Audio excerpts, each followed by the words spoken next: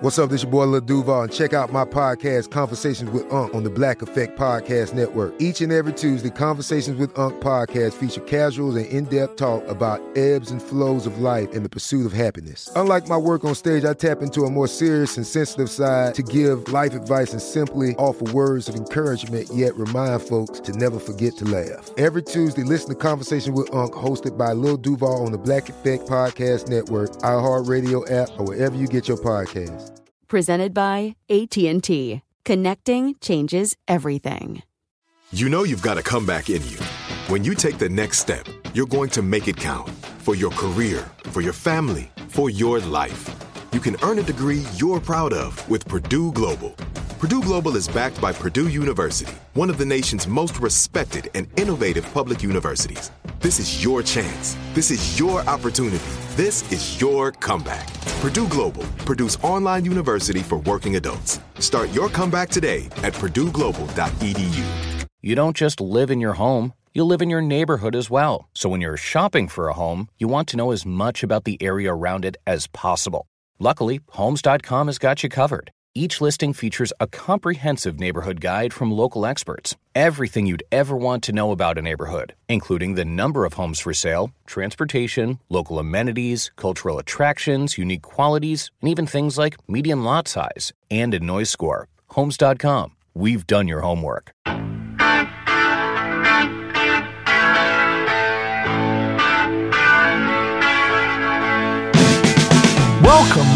Welcome back to the Bob Lefsetz podcast. My guest today is New York Times reporter Joe Coscarelli, who's got a great new book, Rap Capital, an Atlanta story. Joe, why the book? What inspired you? You know, Bob, this book really came out of my reporting at the Times, right? I'm the music reporter here in the culture section.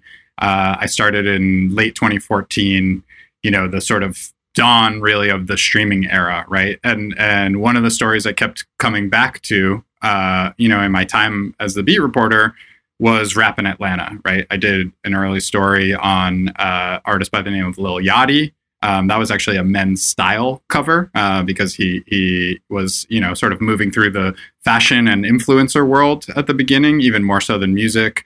I did an early story when Migos hit #1 with Bad and Bougie, their album Culture. I profiled them on that album.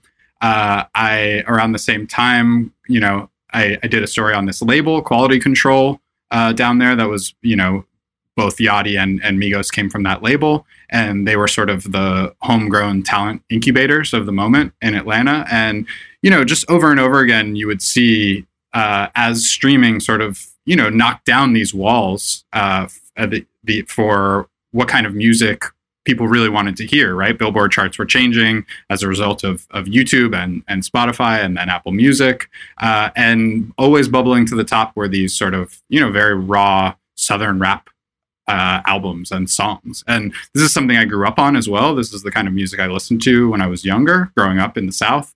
And so the combination of that with my Times reporting, I was just coming into contact with all of these characters, these labels, these sounds, and it was just over and over again. And I had an agent and a book editor.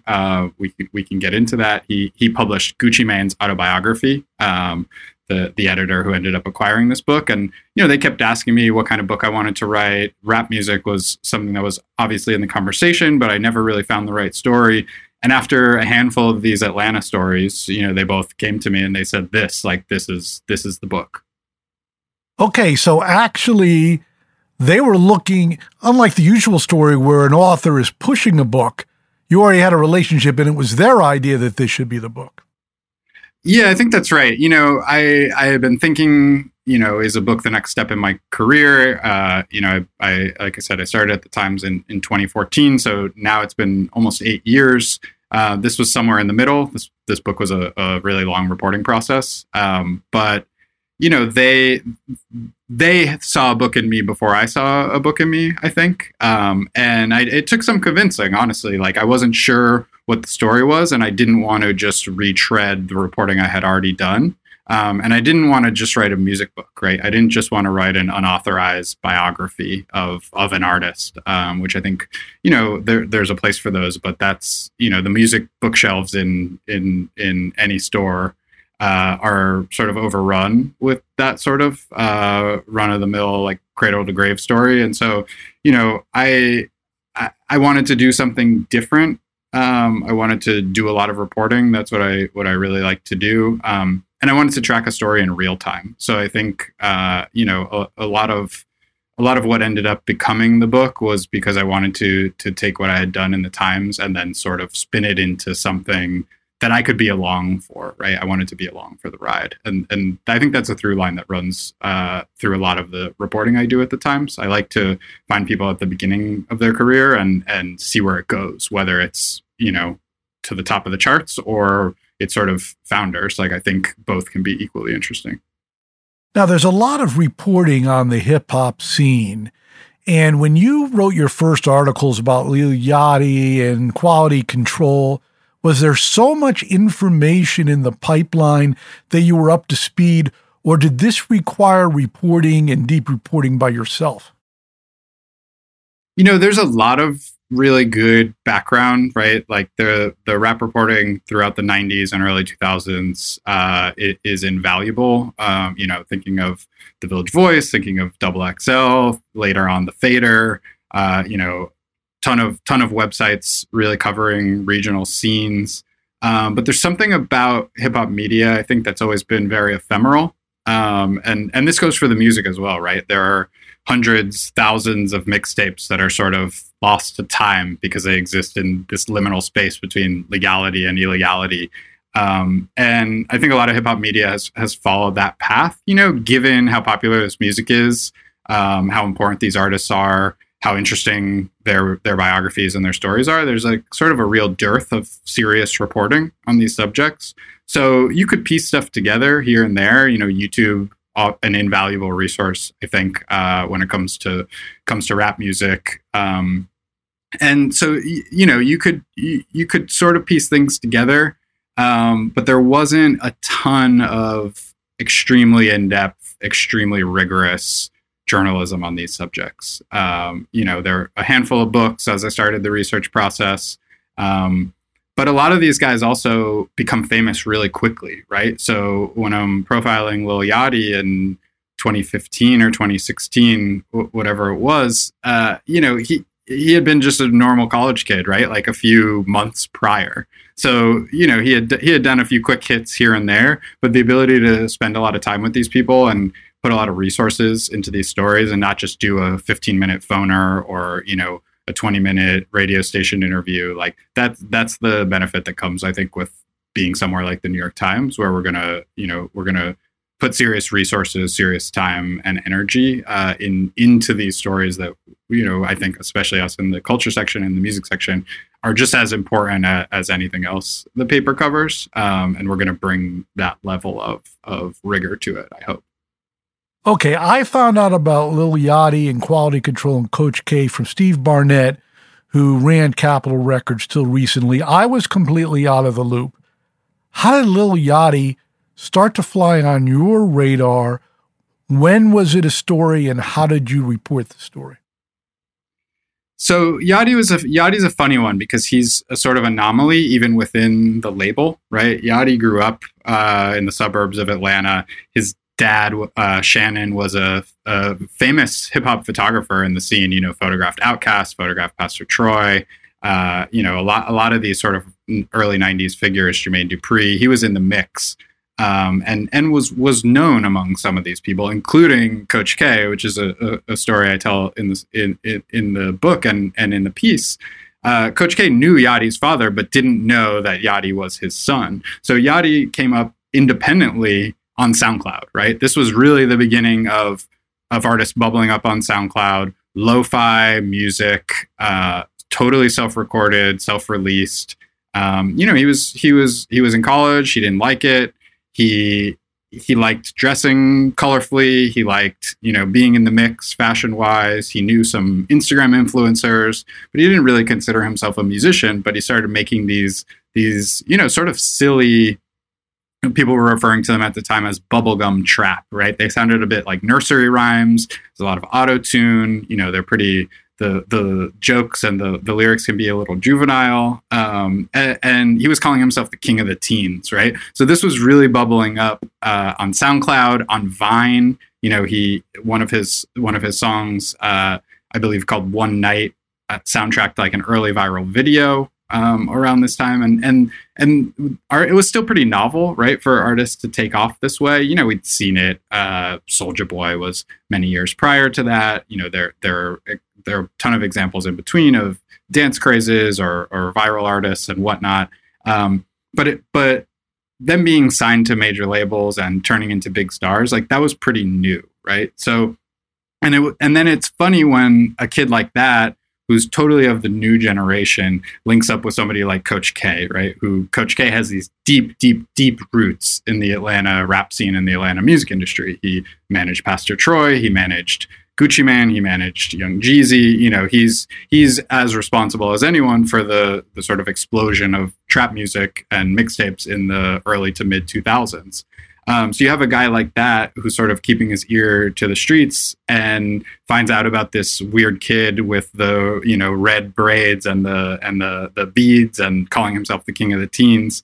Coach told me this story when I first met him, that he was, he would have people over, right? He would host a dinner party where he would invite young people from sort of all walks of life around Atlanta, DJs, street kids doing illegal business in the street, A&Rs. He would just bring together this sort of network, and they would play each other music. And he said, he heard these Lil Yachty songs, and he was like, his interest was piqued.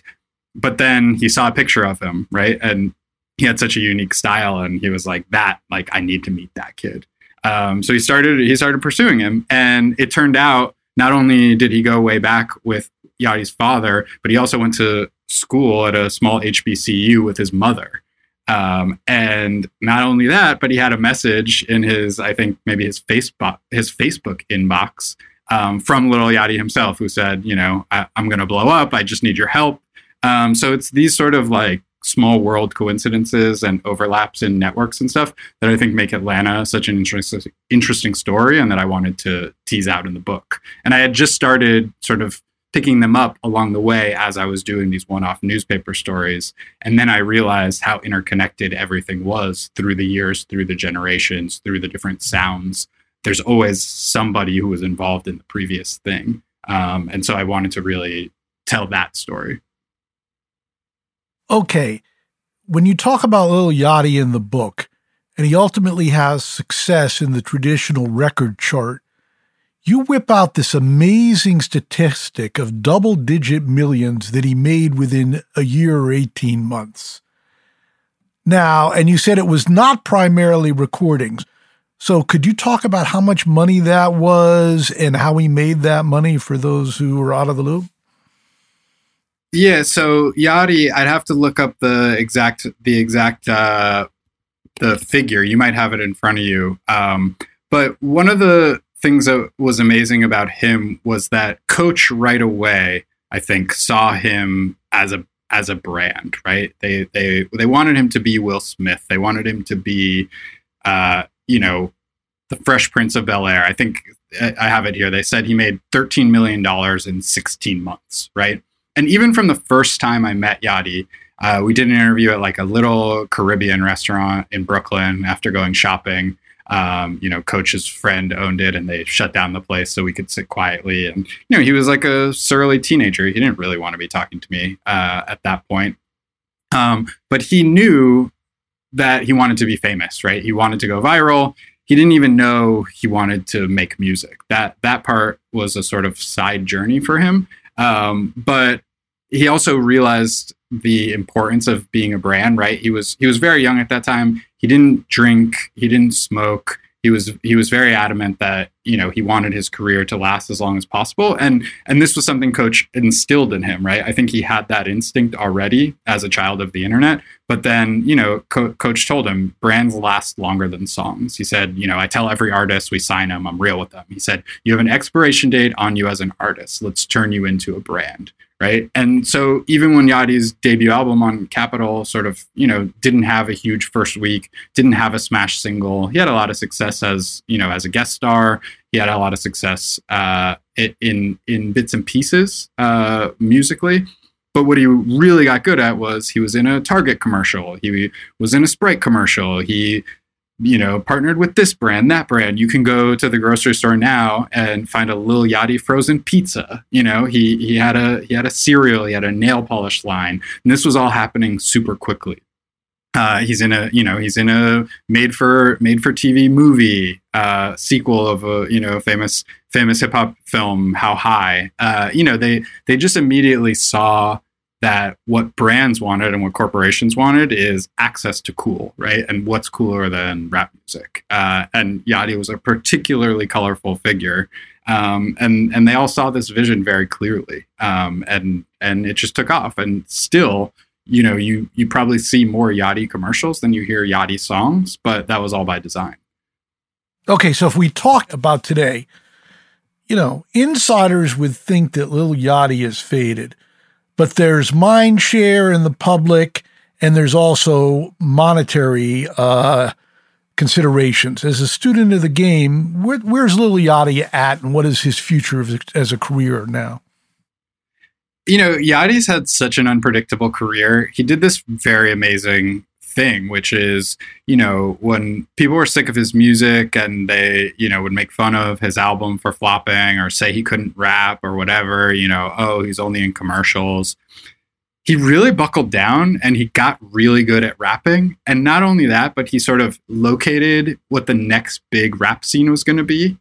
He found these guys in Michigan, in Flint, in Detroit, that were really doing a style that comes a little bit from the Bay Area, a little bit from the Midwest, rapping really quickly, really comedically, really sharp, really funny guys, rapping, people call it scam rap. They're rapping often about clothes and material gains, but specifically through, fraud and financial crime. And it was just this extremely witty, new sound and subject matter, and he really embedded with these guys. He he would spend a ton of time there. He made an album called Michigan Boat Boy, which was him sort of using his celebrity to put on all of these regional artists from a totally different place, and along the way, he got really good at rapping, and he just kept going. And he put out some mixtapes that sort of reestablish his credibility. He found other artists in other regional scenes, some Los Angeles rappers he fell in with, some New York guys. He just has proven himself to be a real chameleon, and just a really savvy operator. And I think people like hanging around him, and they like seeing him sort of stretch his talents in new ways.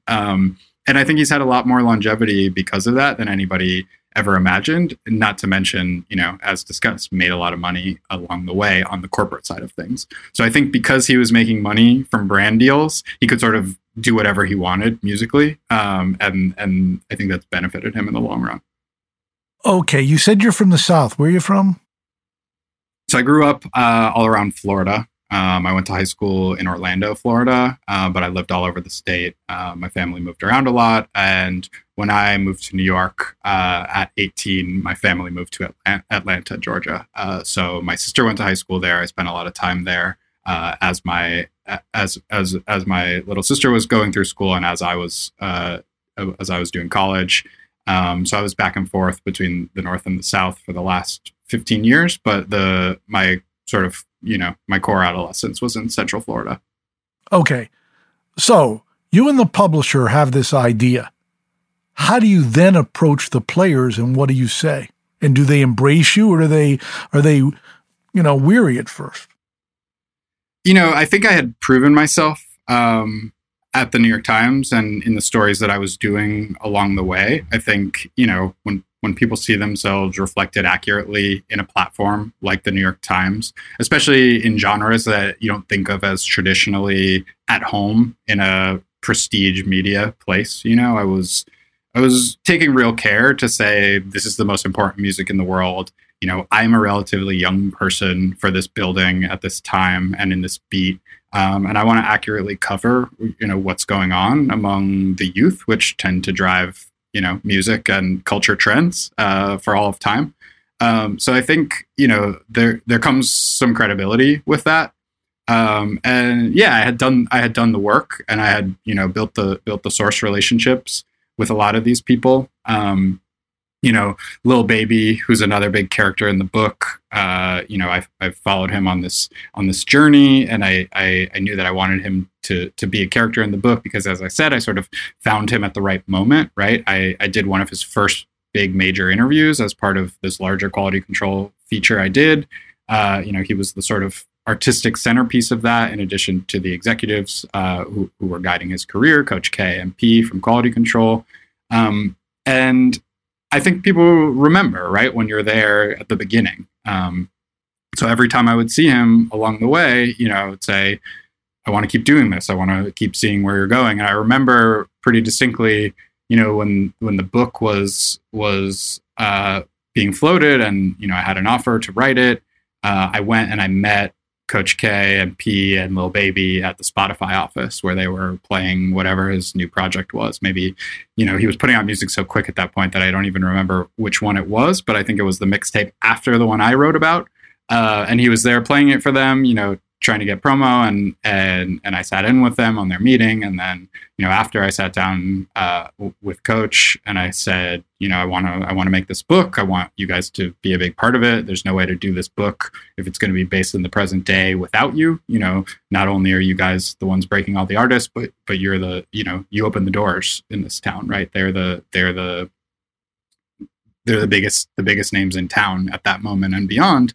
And he just said, let's do it. So then I followed, various artists, both connected to them and not, along the way. Not everything in the book is about quality control. There's a ton of tangential characters. But like I said, because it is such a small town, because it is a music scene, right? I think that gets overlooked a lot when you're thinking about this rap music that goes internationally. But it's a music scene just like Seattle grunge was in the 90s, or just like, Athens indie rock was, or, Laurel Canyon, or any music scene. Like, these are overlapping groups of friends, collaborators, enemies, family, and all of the same creative stuff is coming out of there. So one person would lead to the next, even if it wasn't within the same label or within the same exact music orbit.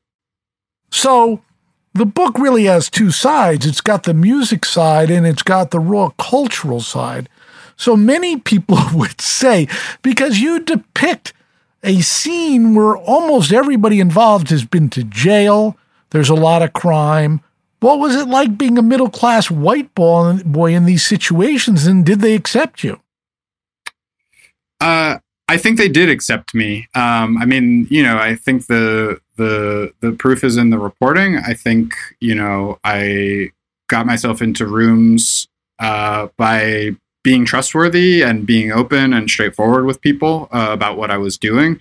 I said very clearly, this is culture, right? This is what's moving markets, what's moving records. This is what people want, right? What you guys are doing is important. And I want to preserve that for history, right? I want to show people where this music comes from. And the reality in the music, in the videos, and behind the scenes is that a lot of this music comes from poverty, right? It comes from necessity. It comes from bad neighborhoods. And, there's a character by the name of Marlo in the book. And, he came up with Lil Baby. He did not make it to the same heights that Lil Baby did. But he was open about where he came from and how he'd grown up.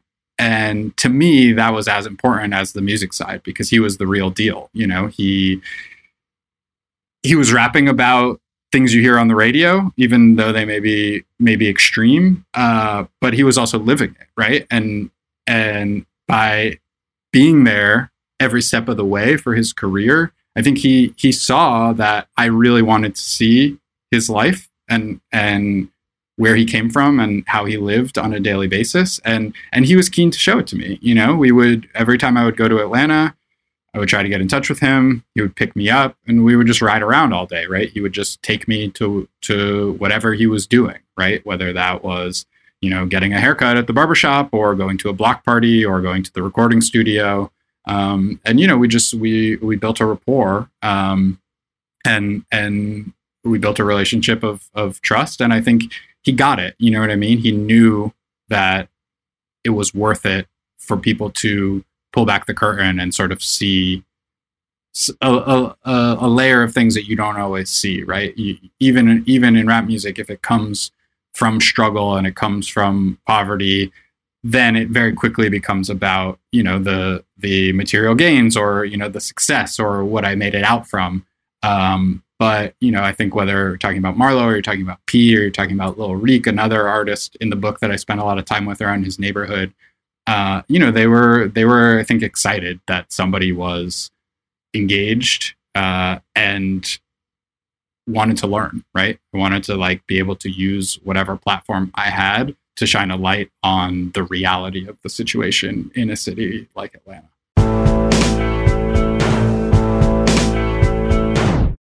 This is it. Your moment. This is your time to make your comeback with Purdue Global. When you come back with a Purdue Global degree, you create opportunity for yourself, your family, and your future. It's a degree you can be proud of, a degree that employers will trust and respect.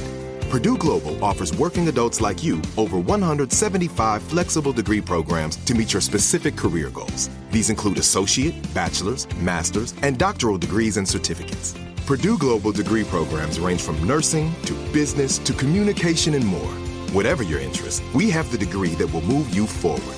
You have the knowledge, you have the experience. Now it's time to get credit for the work you've done and earn the recognition you deserve with Purdue Global, Purdue's online university for working adults. You know you're worth it. We do too.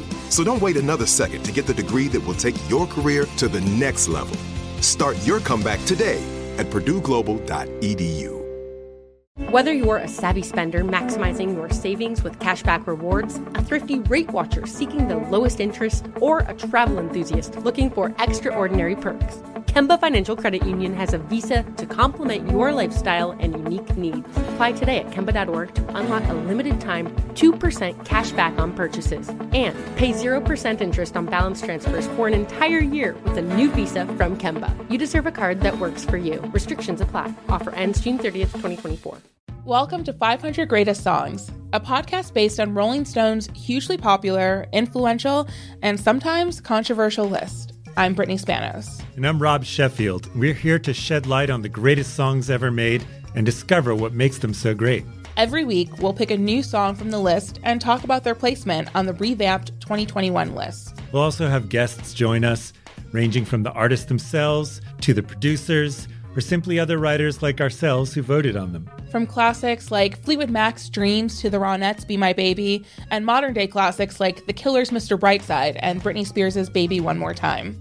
There's so many fascinating stories that have been forgotten, like Midnight Train to Georgia starting with a phone call to Farrah Fawcett, or how the Yeah Yeah Yeahs inspired Kelly Clarkson's banger Since You've Been Gone and Beyoncé's Hold Up. Listen to Rolling Stone's 500 Greatest Songs on the iHeartRadio app, Apple Podcasts, or wherever you get your podcasts. Okay, you depict dangerous neighborhoods. Did you ever experience danger? Personally? I don't think so. It was very clear that I was there as a music reporter, right? I was hanging around with musicians. They are used to, this is where they grew up. It's not dangerous to them on a day-to-day basis. Sometimes I would be in cars going really fast. Like young kids in fast cars like to test the engine. Sometimes I was like gripping, my armrest a little hard. But I think it was fun. It was mostly lighthearted. Like even if these are neighborhoods where there can be higher rates of crime or whatever. Like, people are just living their lives, right? They wake up, they go to work, they hang out with their friends, they get something to eat.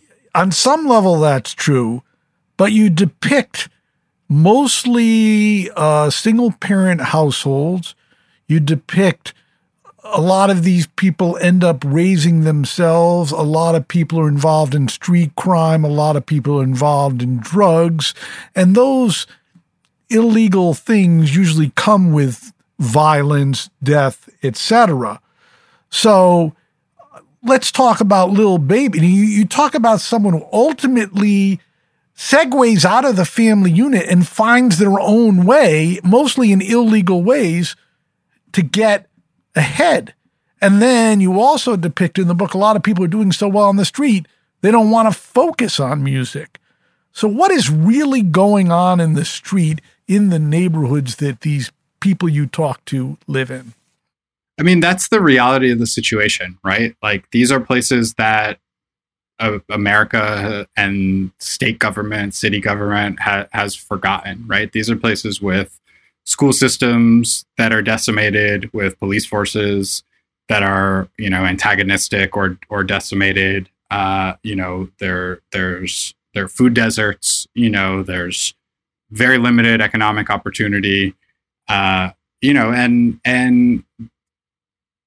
everybody's doing their best, right, to get by. And the thing about my subjects and the people I spoke to, they were honest, right? They were saying, I'm trying to better my life. I'm trying to better my family's life. I'm not always doing the right thing.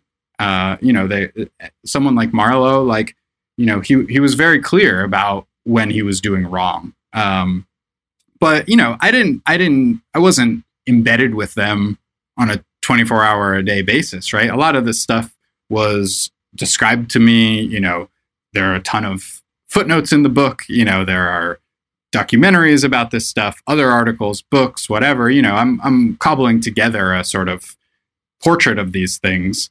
But look, this is the reality of life in America, right? This is guns. There are guns everywhere, right? There are guns in white neighborhoods. There are guns in black neighborhoods. Drug dealing. The money that comes out of the illegal drug market, like, comes from somewhere. Somebody's benefiting. This is just everyday life, and I think that's part of the reason this music is so popular, right? There at one point, P, one of the quality control executives, who also comes from this world, he said to me, "There's more people in the street than anything, right? The reason so many people want to listen to this music is because most people are struggling, right? And even if it's a overblown version of this, an artistic version, right, a composite." Of all of the good and the bad that come from places like this, like, it's true, and it rings true to people, and it rings true to their struggles, and it rings true about their aspirations and their ambitions. I don't think the book is heavy-handed in terms of whether this is whether this works every time, right? Whether rap is salvation, whether, everybody's going to become famous on some talent. I think it tries to paint an honest portrait of that, right? Some people make it, some people don't. Like you said, there are people who make more money illicitly than they do legally. And that's a hurdle, right? And there are characters in the book, again, who are open about that. Just like there are people in the real world who are open about that. I just wanted to paint an accurate portrait of the people I met and the way they described their lives. Okay, I think it's Lil Baby's mother who grows up in a very strict household, enters the military, ends up having a child, seems pretty intelligent, ends up working manual labor. Extremely intelligent, and yet still, making minimum wage, cleaning the courthouse, working at the post office. She's a single mother, as you said, a veteran, and a Marine veteran, extremely bright woman, well-traveled, spent time in Japan, just an inspirational figure all around. And like you said, still, raising 3 children, by herself on a minimum wage salary. Like that's America for you. Okay. And then there's another line from one of the people in the book. They're talking about education, and the person says, I can point all these people in the hood who have a college education and work in minimum wage jobs. Why is this the case? Your insight. Man, that's above my pay grade. We'll have to ask my economics colleagues about that. But yeah, you're referring to Offset, who was part of Migos, the rap trio, one of the the first major act for quality control, one of the biggest rap acts of the last decade. And yeah, he said that to me, in the basement of his mansion in the Atlanta suburbs. He was like, he had his first child when he was a teenager. He was very open. He took to crime to try to provide for his child. And he said, I could have been on the straight and narrow, but who's to say that would have worked for me, right? And look, this is racism. This is, a lack of economic opportunity. You can trace this back through redlining and, mortgages and, hiring practices of people of color. Like, again, this is a bit beyond my purview. But I think the idea that, not everybody is starting from the same place and not everybody has the same opportunities, based on where they grew up, where they went to school, what color their skin is. Like, I think reasonable people can disagree, but, I think that this is not exactly a controversial idea, right? Income inequality in America, last time I checked, is it's out of control. Okay, just drilling down one more time. Sure. Is it the people you talk to that depict a dangerous lifestyle with drugs, shootings, gangs, etc.? Or is everybody affected in these neighborhoods? In certain neighborhoods you have to, not in Atlanta maybe, but you have to choose sides. You have to be in a gang to be protected. Are there people just living normal lives? I'm talking about Of course. This is not monolithic, right? This is a small subset of people who felt like they had no choice, right? And got involved in some sort of a dangerous lifestyle. Marlo grew up in Bowen Homes, right? This was a infamous project in Atlanta that's since been knocked down.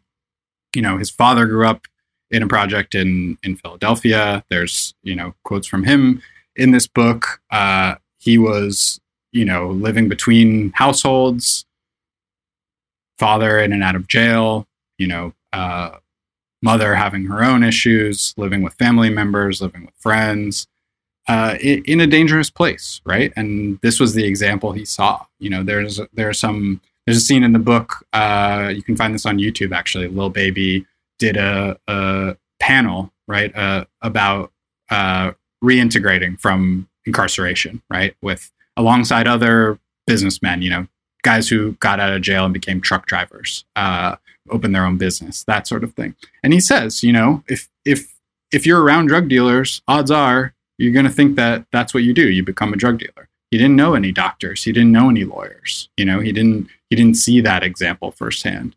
Are there people who grow up in these neighborhoods and become, doctors, lawyers, philosophers?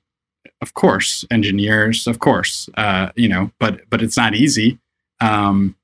And so much of this rap music, I think that's the point, right? Like the rap music that is coming out of Atlanta on the largest scale is about these things, right? It's about this struggle. And so it is created by people who have seen it up close, right? Or people who have been through it themselves. And so, of course, it's a self-selecting group. But what I wanted to tease out was why this music, right? Trap, for lack of a better term, is the sort of umbrella genre of it within hip hop. Just for those who don't know, define trap, please. So trap comes out of what are referred to as trap houses, right? Trap houses are places for, the making and the selling of drugs, usually abandoned houses in poor neighborhoods. This, came from Gucci Mane. This came from Young Jeezy. This came from T.I. These are people who became, megastars in the early 2000s. There's early mentions of trap in Dungeon Family songs, Outkast, sort of thing. And, Big Boy of Outkast says like that, that's why they call it the trap, because you're trapped. Right. And this music is about that lifestyle, right? That world. And it's dramatized, of course, it's art, of course. But it's also in places, and especially with certain artists, autobiographical. So this is like a extremely niche, extremely local culture that became popular culture, right? This became the biggest music in the world over the last 10, 15, 20 years. And it comes from a small group of people. And that's what the book is about. Okay, but almost to a person, not Lil Yachty, but almost to a person, all of the people in the book have been to jail. So not quite true. I wouldn't say that true. I mean the book is about lawyers. The book is about people's friends. The book is about people's mothers. Lil Reek Marlowe, who was a self-proclaimed drug dealer and career criminal. He never went to jail. He didn't have a felony on his record at all. But I think I don't have to tell you the rates of incarceration of Black men in this country are completely disproportional to the population. So again, the prison industrial complex is the subject of many other better, more in-depth books than mine, which focuses more on the music. But I wouldn't say that everyone here has been to jail. Well, let me put it a different way. Many people, especially those not interested in hip hop, believe that judge these rappers in a negative way. Mm-hmm. Where, to use the same word we just talked about, when you read your book, they literally seem trapped. Mm-hmm. And that you also talk about the cops in one town out to get the rappers, Migos. one being on parole, going back. So you end up with a sympathetic portrait. You have these people who are reasonable, sort of caught in their lifestyle, as opposed to who are just gangsters from minute one. Yeah, look, these are not, as far as I can tell, violent sociopaths. These are people who grew up in tough circumstances with very few opportunities, who then found their way out, and then you have a target on your back in a totally different way, right? And that's like, Drew Findling is a character in this book. He's a defense attorney in Atlanta, currently in the news, helping to defend Donald Trump in the Georgia election probe, which is a whole other story. But Drew's become very close with a lot of these guys, right? He found himself becoming a lawyer for hip hop royalty, basically, through early representation of various figures, including Gucci Mane. And he said this to me over and over again. He said, like, I can't believe the target that's on the backs of these guys, right? Like, these are guys who made their way out of what would have been a dangerous criminal lifestyle, and yet they're still being harassed by police for the opposite, right? For having fancy cars or jewelry or, smoking weed, which if you've walked down the street in New York City or where you are in LA, everyone's smoking weed. And yet, this is often the pretense to lock people up. So yeah, I think, the weight of American oppression in all senses sort of bears down on these guys, and that's why they're resilient, and I think that's why the art is often so vibrant and so visceral, and people can't get enough of it, right? Like that's the other thing. Like I was talking before about P saying people want to listen to this music because it reflects their reality, but it's not only them, right? Like rich white kids in college also want to listen to this music because it's cool, because it's dangerous, because it's sexy, right? The same thing that popular music, and especially Black popular music, has always been. And so there's the voyeuristic component of it just as much as there's the sort of autobiographical, component of people seeing themselves in the music. There's people who just want a glimpse, right? People who want to try on blackness or get a taste of it, or what they assume to be, a certain type of blackness. So that cross-generational, transracial, appeal that hip hop has been shown to have over the last almost 50 years now is like, it's fascinating, right? And there should be countless books about this. It's not only Atlanta, it's not only trap music, but this is the story of popular music going back to, I don't know if you saw the Baz Luhrmann's Elvis movie, but it's the same thing. I see you shaking your head. Well, this is off point, but Baz Luhrmann Elvis movie, like his other movies, figures got to be more Baz Luhrmann than Elvis. I'm mostly joking, but you know what I mean, right? But the other thing that is fascinating in the book, people know a lot about the inner workings of the music world at this point in time. And you hear these people at age 5, they start making music. Their parents are spreading the demos. In this particular case, you have a couple of examples where, from reading the book, it sounds like they were drug dealers, and quality control seems to say, well, you have such experiences, you'd make a good rapper. Is that how it went down? That's the story of a couple of these guys. I mean, if you think back to young Jeezy, who, an early discovery of Coach K, he was a hustler, as he described it, and he was trying to fund other rappers. And Coach met him in a recording studio and said, no, you're the rapper. Like, you have the star power. You have the voice. You have the clothes. You have the cars. Like, you're the guy. And then he recreated that, right, with Lil Baby. Lil Baby was known as a gambler, right? Lil Baby was selling weed and gambling. He would come by the studio, hang out with Migos, take their money after they came back from touring, right, with a little bit of cash in their pocket, and he would shoot dice with them, right? And he had such star power, right? Like, this is a timeless story, right? To go back to Elvis, or one story I tell in the book was Jermaine Dupri discovering Crisscross. These were not drug dealers; these were kids in the mall, and Jermaine Dupri said, "They have it, right? Star power, like whatever that ineffable quality is, star power." And in rap specifically, it often comes with authenticity, or the appearance of authenticity, right? So when Coach K would see someone like Lil Baby, he would say, other people are out here rapping your story. You should do it, right? You have the look, you have some money in your pocket, you have, the carriage, like the swag, for lack of a better term, like, just give it a shot, right? And Baby would say, no, like, that's not for me. That's not for me. Baby, he told me straight up, and his friends told me too, like, we didn't look up to rappers. We thought they were corny. We thought they were faking. We didn't know rappers. Like, we knew whatever other hustlers were on our block.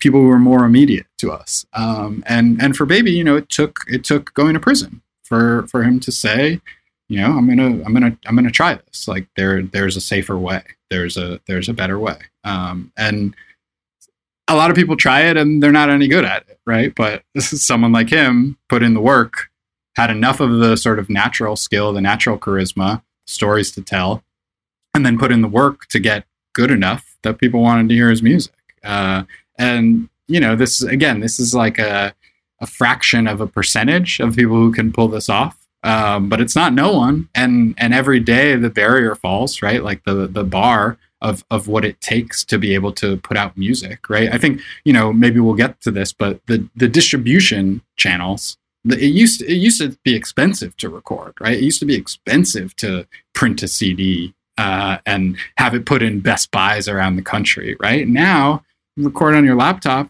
put it on YouTube for free, and all of a sudden you have $1 million deal. We see the story over and over again in rap and outside of rap. But I think as these technological hurdles have fallen, there's more and more opportunity for somebody with a local following, a story to tell, and a little bit of drive and star power to be able to make it.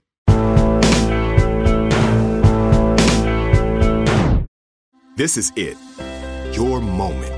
This is your time to make your comeback with Purdue Global. When you come back with a Purdue Global degree, you create opportunity for yourself, your family, and your future. It's a degree you can be proud of, a degree that employers will trust and respect. Purdue Global offers working adults like you over 175 flexible degree programs to meet your specific career goals. These include associate, bachelor's, master's, and doctoral degrees and certificates. Purdue Global degree programs range from nursing to business to communication and more. Whatever your interest, we have the degree that will move you forward. You have the knowledge, you have the experience. Now it's time to get credit for the work you've done and earn the recognition you deserve with Purdue Global, Purdue's online university for working adults. You know you're worth it. We do too. So don't wait another second to get the degree that will take your career to the next level. Start your comeback today at purdueglobal.edu. Whether you're a savvy spender maximizing your savings with cashback rewards, a thrifty rate watcher seeking the lowest interest, or a travel enthusiast looking for extraordinary perks, Kemba Financial Credit Union has a visa to complement your lifestyle and unique needs. Apply today at Kemba.org to unlock a limited time 2% cash back on purchases and pay 0% interest on balance transfers for an entire year with a new visa from Kemba. You deserve a card that works for you. Restrictions apply. Offer ends June 30th, 2024.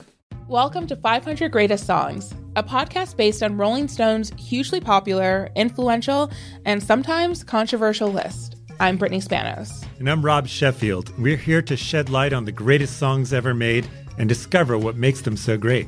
Every week, we'll pick a new song from the list and talk about their placement on the revamped 2021 list. We'll also have guests join us, ranging from the artists themselves to the producers, or simply other writers like ourselves who voted on them. From classics like Fleetwood Mac's Dreams to the Ronettes' Be My Baby, and modern-day classics like The Killer's Mr. Brightside and Britney Spears' Baby One More Time. There's so many fascinating stories that have been forgotten, like Midnight Train to Georgia starting with a phone call to Farrah Fawcett, or how the Yeah Yeah Yeahs inspired Kelly Clarkson's banger Since You've Been Gone and Beyoncé's Hold Up. Listen to Rolling Stone's 500 Greatest Songs on the iHeartRadio app, Apple Podcasts, or wherever you get your podcasts. There are frequently depictions in the book of large amounts of cash. One person, I think it's Lil Baby, is going to shoot his first video in the studio, shows up with $30,000 cash. So I think it might have even been 300. Whatever it was a staggering thing. Then also there's another one where the money goes out the window, never recovered. How much is that? I think that was a story someone told me about Shorty Lowe, who, rest in peace to Shorty Lowe. He was a rapper from the mid 2000s. Again, you know, big reputation as a drug dealer and a hustler. And one of his right hand men told me a story, about being on a car, being in a police chase and Shorty Lowe throwing, 120, 150 grand out of the window to just not be caught with the proceeds from whatever it is they were doing. So, I mean, first and foremost, to shoot a video in the studio, it's almost hard to spend $300,000. And so I should cut in here and say this was not a music video. This was just a video for Instagram of showing people that he was rapping, right? Saying this guy who you might follow or know from the neighborhood, like, we're going to start rapping. It was just an in-studio video. It wasn't a music video. It was just here I am pressing record on my phone to show you what my friend is up to. Okay, then what's the $300K about? He just had that in his pocket? Yeah, it's to show off with. It's a trophy. You're saying he just wanted to show. Wait, did he show the $300K on screen? Yeah. Oh yeah. Yes. But did he really have the $300K and et cetera? Look, who this cash belongs to at any given moment, it's impossible to say. I think, part of this fast money lifestyle that's depicted in the book and that these guys, live and rap about, there's a quote in the book, that's how Atlanta goes. You're up, you're down, you're up, you're down, you're up, you're down. And that's that's endemic, I think, to being in the street in this way. And look, it's a prop, right? It's a prop. It's the same as a car, a necklace.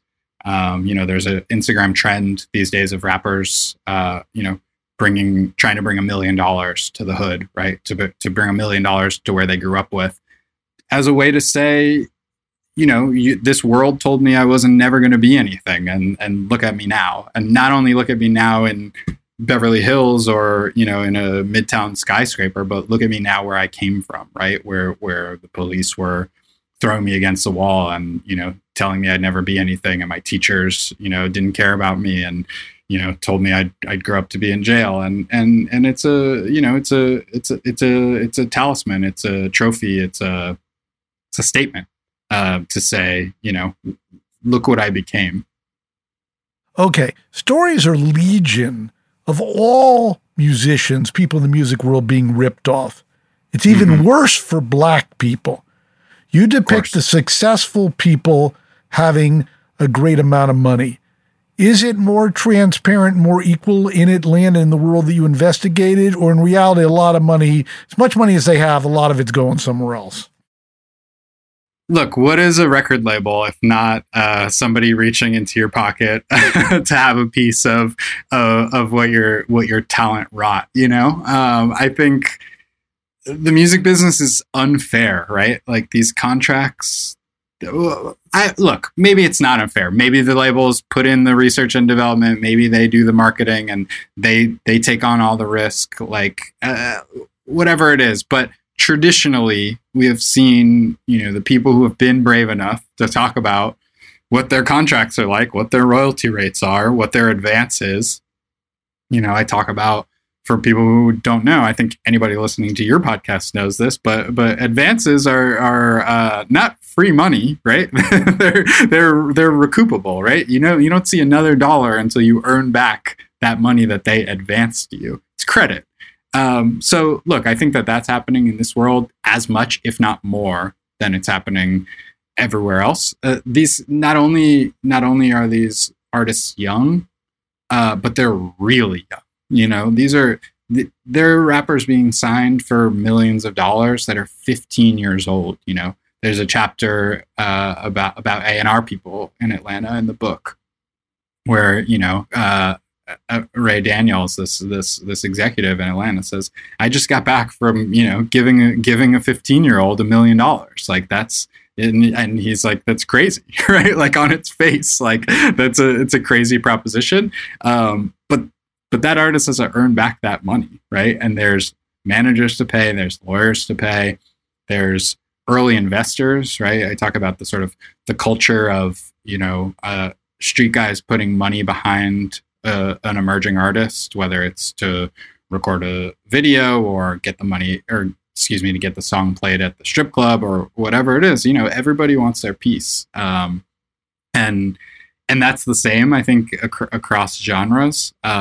This just happens to be the most lucrative and the most popular genre right now, so the amounts are higher.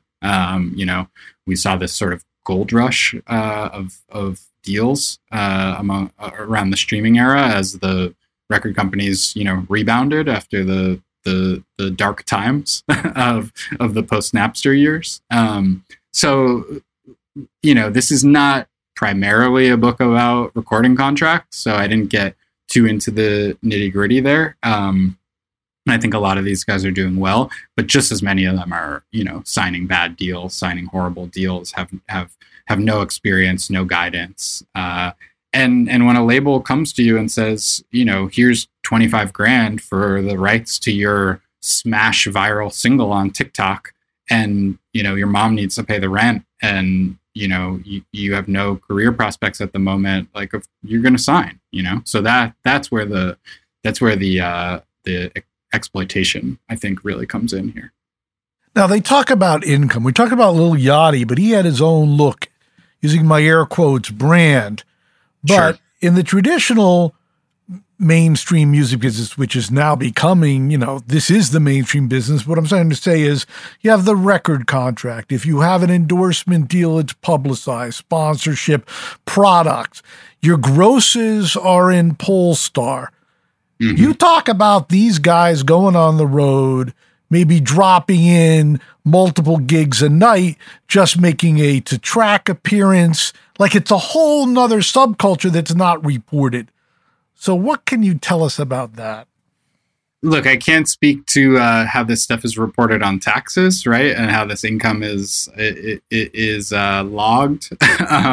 Again, that's beyond my pay grade. I'm not an accountant, but look, yeah, there's a cash business here, right? Whether it's like you said, features, right? A rapper pays another rapper 10 grand, 20 grand, 50 grand, 100 grand to get on the track with them for extra attention. You make a club appearance. You hear a lot of rappers these days, getting a little wonky with the economics, talking about the back end, right? So you get a certain amount of the payment to show up and rap 2 songs at a club in the VIP section, up front when you sign, and then you go, and then as you're walking out, they hand you the rest in cash, and that's the back end, right? So yeah, I think just like this culture comes from mixtapes, right? This world, and I think this is why one of the reasons why rap music was so quick to adapt to streaming, right? Is it was used to moving quickly. It was used to being a volume business. It was used to being about market share, right? And these were homemade recordings, tapes, CDs, sold out of the trunks of cars, sold at flea markets, at barbershops, covers printed on an inkjet, beats taken from online and not cleared, cash changing hands. Like these are underground economies, and there's a ton of them that overlap, I think, in rap specifically. So yeah, Polestar is one thing, but good luck to them and the Forbes list to really get to the bottom of how a Southern rapper makes money on the club circuit. Okay, another thing you talk about is how really it's not gang oriented, and then a gang comes, I believe, from Detroit and really permeates Atlanta and Florida until it's ultimately busted. And you're talking about today the flourishing of strip clubs. To what degree is that a sideshow, or to what degree does that have an effect on the flourishing of rap in Atlanta? So you're referring to BMF, the Black Mafia family. This is a well-known story at this point. I don't spend too much time on it. There's a great book about BMF. There's television series about BMF, countless documentaries, a million YouTube videos. But this is street lore, right? Of Big Meech coming down to Atlanta after building his cocaine syndicate out of Detroit with his brother. The two brothers run the business together. One of them moves to Atlanta and he decides he wants to get into rap, right? And they have an artist, Blue Da Vinci, who never really becomes anything, but they also have a sort of off-paper alliance with Young Jeezy, who really makes the most out of this association, and becomes a big star, even though he wasn't technically signed to their label. But they have a magazine. As you said, like according to everybody, the clubs were flush with money. The nightlife was crazy.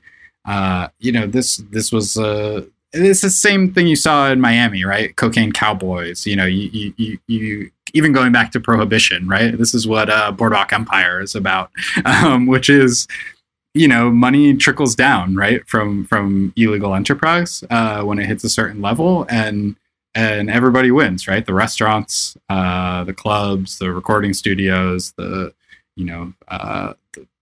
luxury stores at the mall.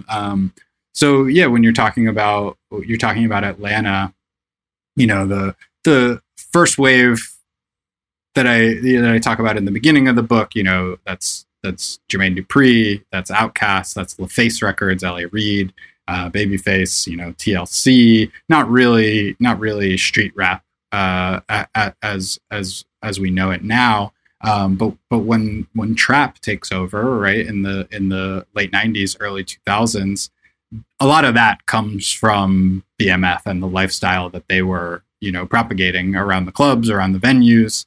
And people were either affiliated, tangential, they wanted to keep up, wanted to be in the mix. I think so that I think is extremely influential, both economically but also culturally and stylistically. This idea of glitz and flash and glamour. People rap about it to this day, right? Big Meech having tigers at his birthday party. And I spoke for the book to this party planner, Hannah Kang, who's still the biggest, best, Black celebrity party planner. She's a Korean woman, but she says in the book, I've never worked for a white person in my whole career in Atlanta, which I loved, and I think really gives you a portrait of this place as Black Mecca, Black Hollywood, whatever you want to call it. But yeah, the BMF legend just sort of looms really large to this day. Everybody I talk to are like, oh, it'll never be like that again. And whether that's completely accurate or not, like that's how myths build and carry on, right? Okay, you depict the strip clubs. You say when the mafia family ultimately gets taken down, strip clubs get taken down, but still, they're cutting a track, they'll go to the strip club to demo it. Then you have another guy at the strip club talking about the right way to make it rain. To this day, what is the status of strip clubs and how much influence do they have vis-a-vis the music and the culture? So this is, again, something that's been written about many times over the years. I didn't want to linger on it too much in the book because I felt like it's pretty well established. My close friend and colleague, John Caramanica, did a great story about Atlanta strip clubs as a proving ground for records. Another one of my colleagues, Richard Fawcett, did one when he was at the LA Times, I believe. But this has happened for decades at this point, which is, this is like I said, this is a proving ground, right? This is party music often, right? This is music for dancing to. This is music that makes people want to spend money, and it's its own economy. Like we were talking about, the illicit economies. You go, you slip the DJ a little money, he plays your track. If the dancers like it, they dance better to the track. That then makes customers spend more money on them, right? And then they want to hear your song again, so they request it again. It's a whole economy. I spent a night at a club called Follies, which no longer exists, with this guy DJ John, and this didn't make the book. This could be its own book, honestly. DJ John, amazing guy, big white guy, started DJing in strip clubs, when they were not allowed to play rap music, right? He said when he started at Follies, it was a rock bar, right? It was like a Bon Jovi, Motley Crue,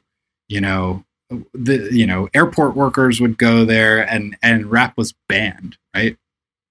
DJ John worked in Follies every week for more than 20 years, right? I wanted to call him the Cal Ripken Jr. of Atlanta strip clubs, because he got to see the whole thing change, right? By the time I spent a night with him at Follies, he was managing a rapper himself. he had no interest in rap music when he started there, but he would take money to play whatever songs people wanted to hear. Usually that means their own song, but it could just be a request, right? If Bob, if you rolled in and you wanted to hear, Shake Your Tail Feather by Nelly, you could send John money on PayPal and he'll play it right then and there. So people do it as a promotional tactic, because I think, one of the things that makes Atlanta so special is that there really is a local scene and things break on the ground before they break nationally, right? And that's something that's like an age-old tale in the music industry, but has been upended, right? Now you can be from Singapore and you can drop a song that sounds like Atlanta rap on YouTube, and maybe you get big before anybody even knows who you are, right? Your song goes viral on TikTok or whatever, and yet these artists and these labels in Atlanta, like, they still see the value in building an audience, right? Building a groundswell of people, because that's how you build careers, right? Instead of one-off hits, you get a loyal fan base, and this happens in nightlife, right? And so whether it's a strip club or a club or somewhere in between, they want their music to work there first, because they feel like once they have the neighborhood behind them and then they have the city behind them, that's going to serve them well when they break nationally. Okay, on the other side of the fence from the artists, you talk about quality control, you talk about Coach K, and you talk about P, and you talk about where they came from. What is so special about them that they can engender success? I mean, I think they're really, really, really, really bright business minds, right? First and foremost. I think they also make a great pair, a really complementary pair, right? Coach grew up in Indianapolis. He came to Atlanta, as a young man, drawn in by Freaknik, which is the sort of big black college spring break thing that really, put Atlanta nightlife on the map in the early 90s. And he spent a lot of time, as I've mentioned, sort of, working artist after artist after artist as a manager, building these relationships with radio, with other labels, with other artists, with producers, just years, decades, right, of groundwork. And, grew into a godfather of the scene, right? Everybody knows him. Everybody respects him. They respect his ear. They respect the way he does business. And P is different, right? P didn't start as a musician. P started in the streets. Like he'll tell you that, and he's one of these guys who saw music as a way out, right? He wanted to invest the money he'd made. He had some real estate. He bought a studio. He tried to make it work. He wasn't sure what to do, wasn't finding success, realized, that as much money as you can make in music and in rap music, you can lose it just as quickly, right? It's a total gamble. But when he partnered with Coach and they discovered Migos, they just both bring something different to the table, right? Coach is plugged in the boardrooms and the radio stations, and P's a talent scout, right? He knows what's going on in these neighborhoods. He meets young kids, artists, people who, show him what's happening, and he's a motivator, right? I saw him do it over and over again. I saw him do it with Lil Baby firsthand. I saw him do it with Marlo firsthand. He's the one who can say, I've been where you've been, right? I've seen what you've seen. I've gone through these things, and I promise you, you listen to me and you follow what I tell you, not only are we going to make a lot of money, not only are you going to be able to help your family, but you're going to be safer, right? And he's really taken it upon himself, I think, to, mentor these artists, right? And what they talk about is artist development, right? This is something that is nearly extinct in the record business, and why we see a one-hit wonder every day, right, on TikTok, or a half a hit wonder. Like sometimes they're not even making the Billboard chart. And one funny story, I think it didn't make the book, might be in a Times article, but they have to stop themselves, right, from going after some of these viral things. There was a moment when I first started reporting on these guys when I think P said, there was the girl known as the Catch Me Outside girl, right? She became Bad Baby. She went viral on a Dr. Phil clip, and they were like, maybe she started rapping because what do you do after you have a viral moment? Maybe you start rapping.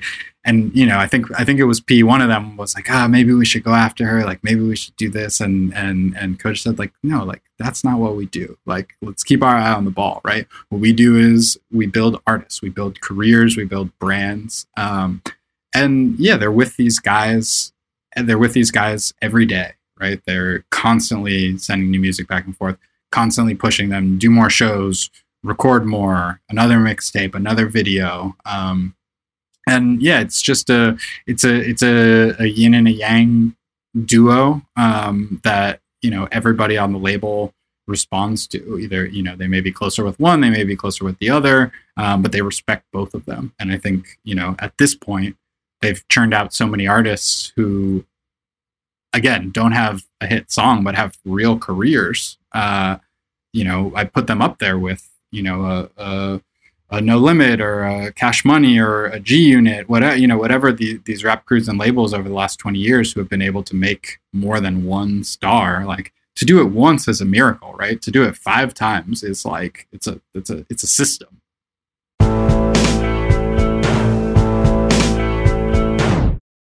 This is it. Your moment. This is your time to make your comeback with Purdue Global. When you come back with a Purdue Global degree, you create opportunity for yourself, your family, and your future. It's a degree you can be proud of, a degree that employers will trust and respect. Purdue Global offers working adults like you over 175 flexible degree programs to meet your specific career goals. These include associate, bachelor's, master's, and doctoral degrees and certificates.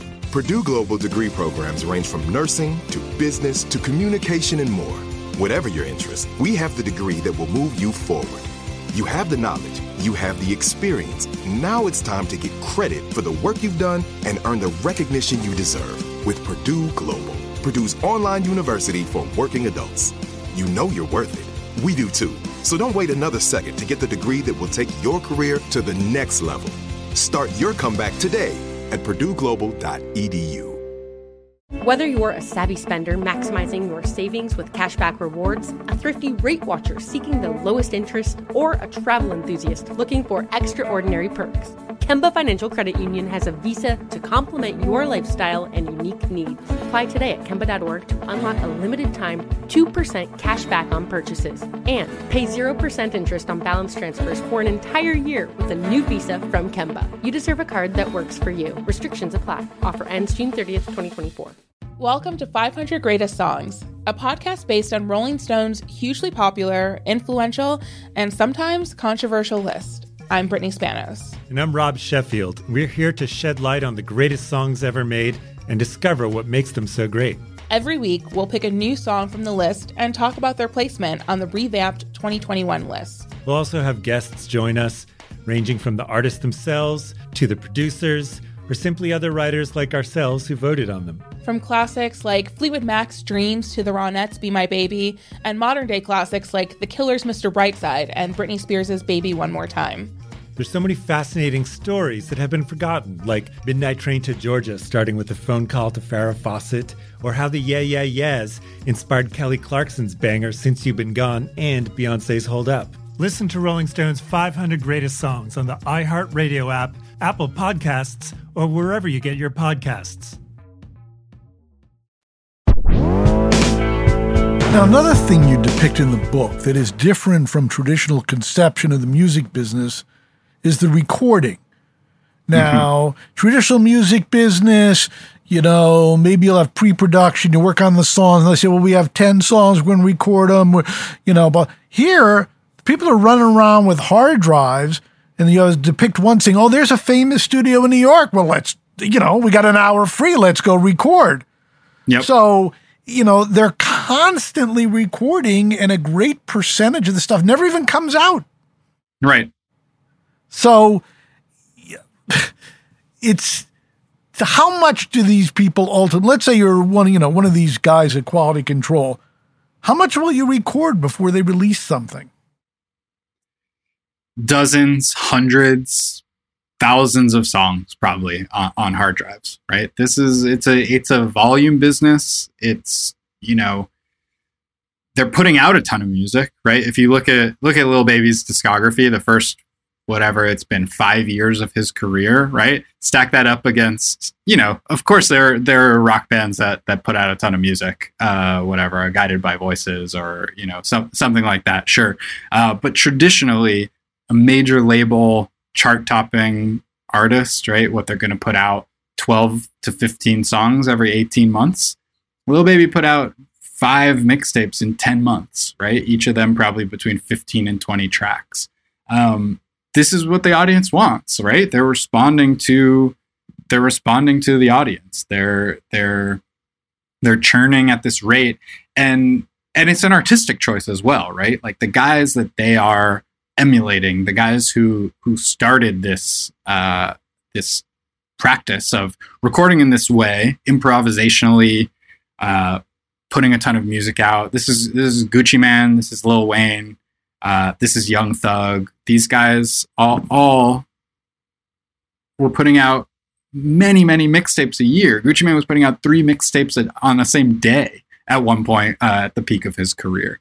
And there's a lack of preciousness about the art.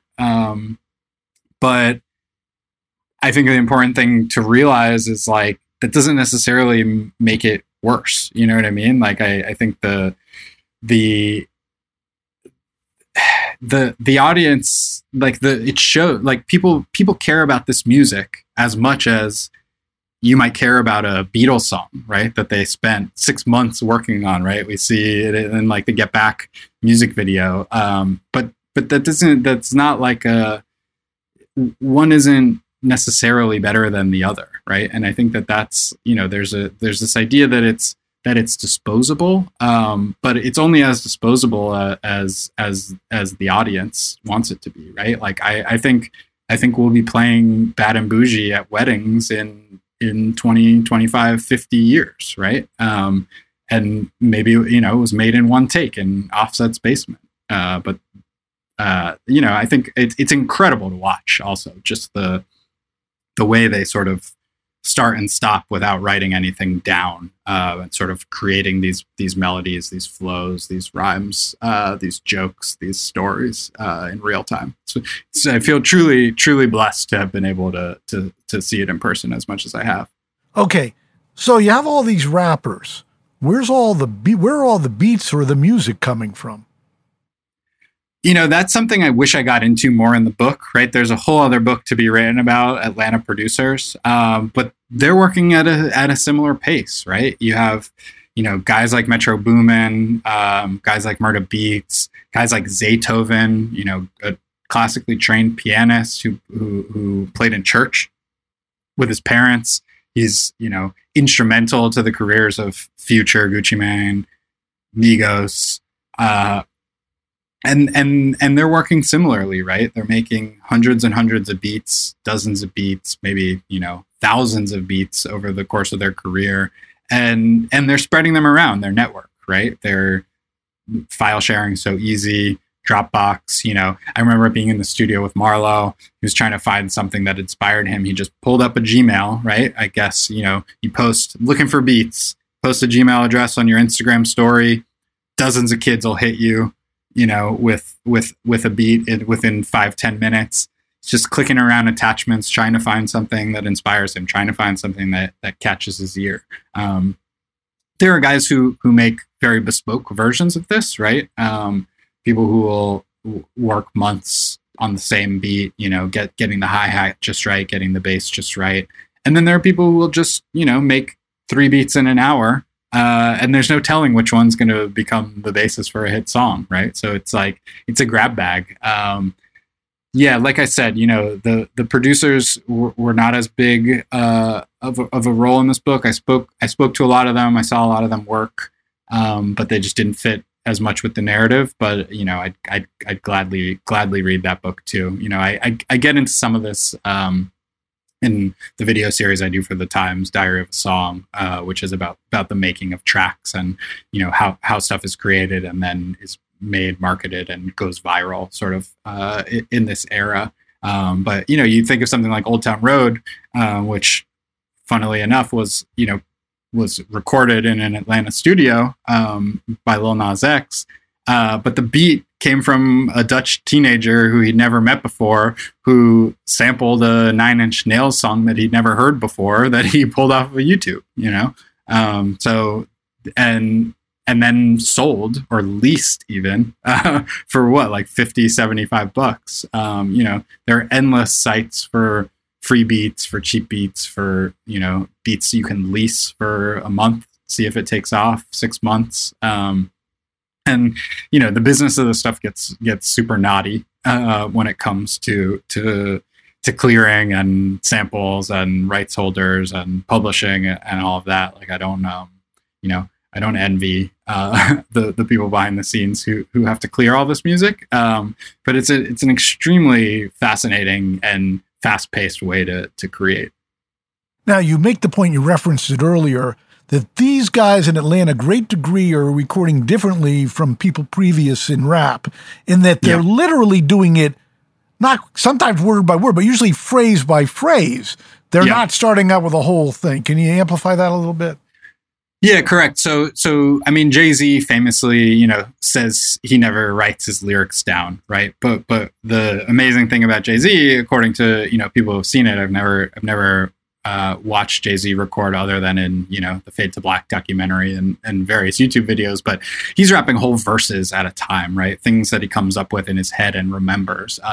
And I think Lil Wayne is the same way. Another one, I think, having learned from Jay-Z, who, it's a point of pride, right, that he never wrote down his lyrics. But you think of, some people might think of rap as, a guy with a black and white journal pad, right, scribbling down stanzas like they're a poem and then rapping them into a microphone.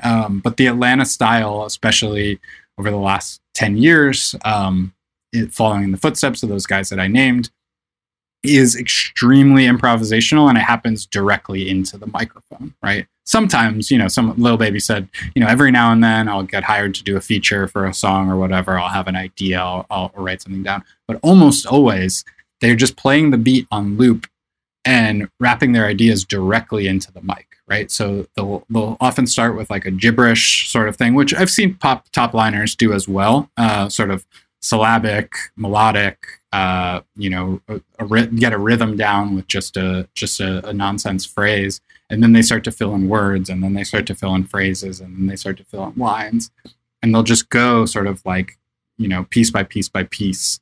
And I describe Migos doing this in the book, and their relationship with their engineer, right, has to be like basically telepathic, right? The engineer knows when they want to go back and do something over, keep something, move on to the next thing, and it's this sort of this Lego block process where they're just building and building and building, and then all of a sudden you have 16 bars and you move on to the next one.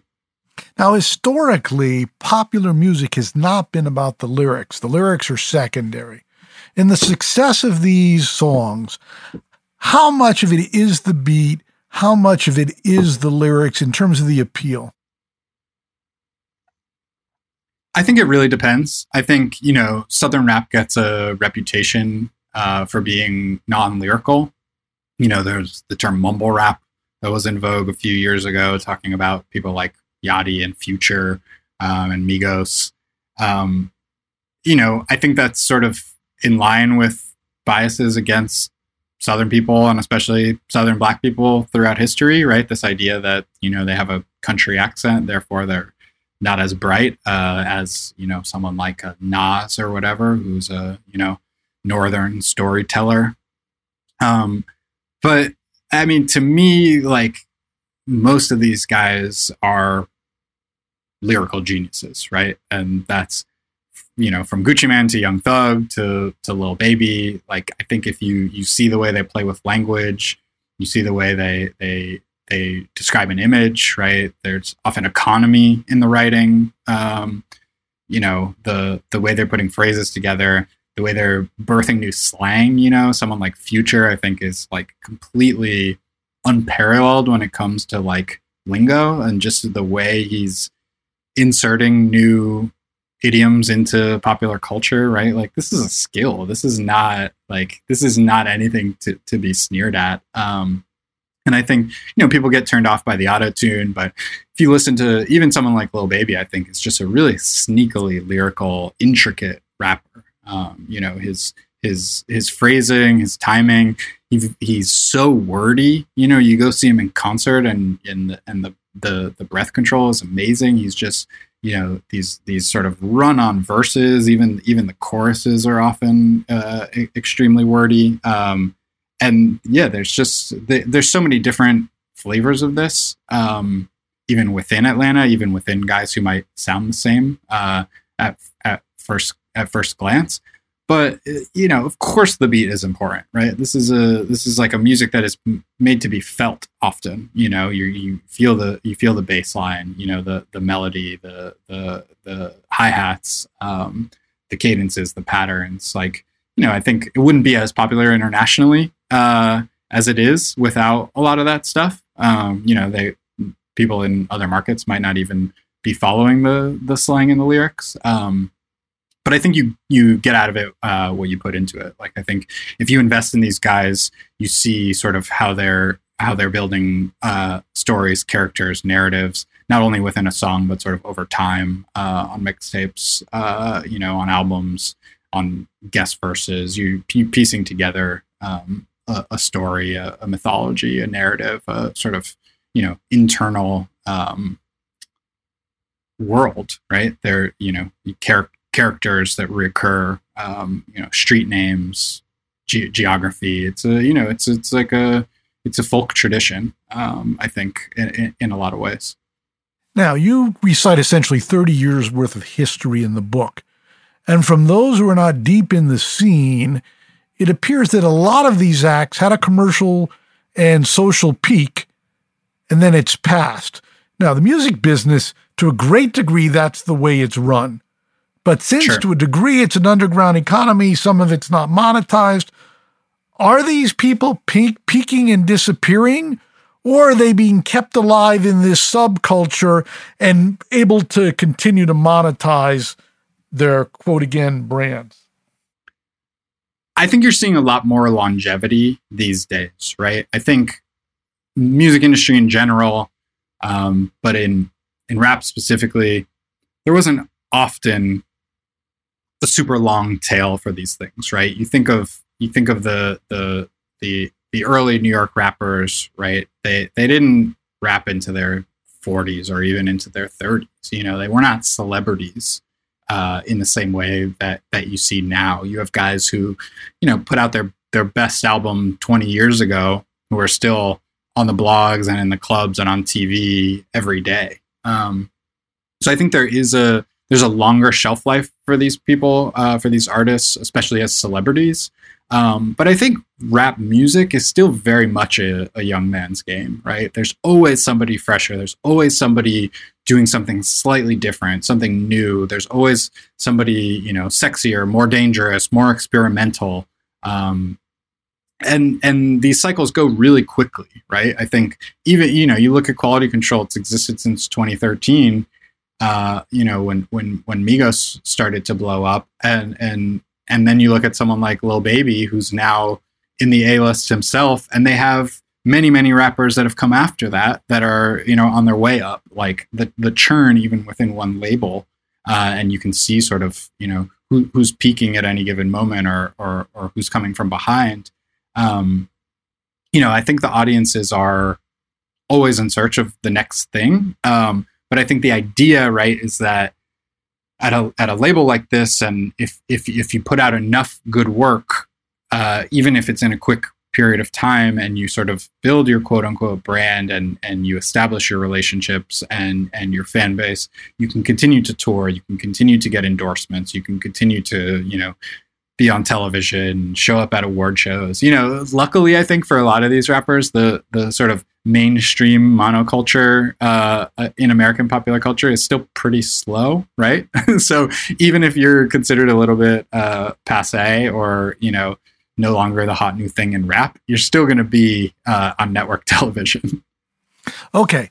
So music in general, and this sort of grows out of what you're saying, is overwhelming.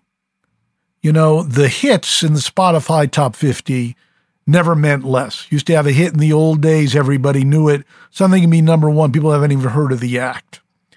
So if one has not been following this music and uneducated, it just looks overwhelming. First, there's SoundCloud. There are mixtapes continuing to come out. Never mind the history. There's a lot of people in the game. How does one follow it without making it a full-time job?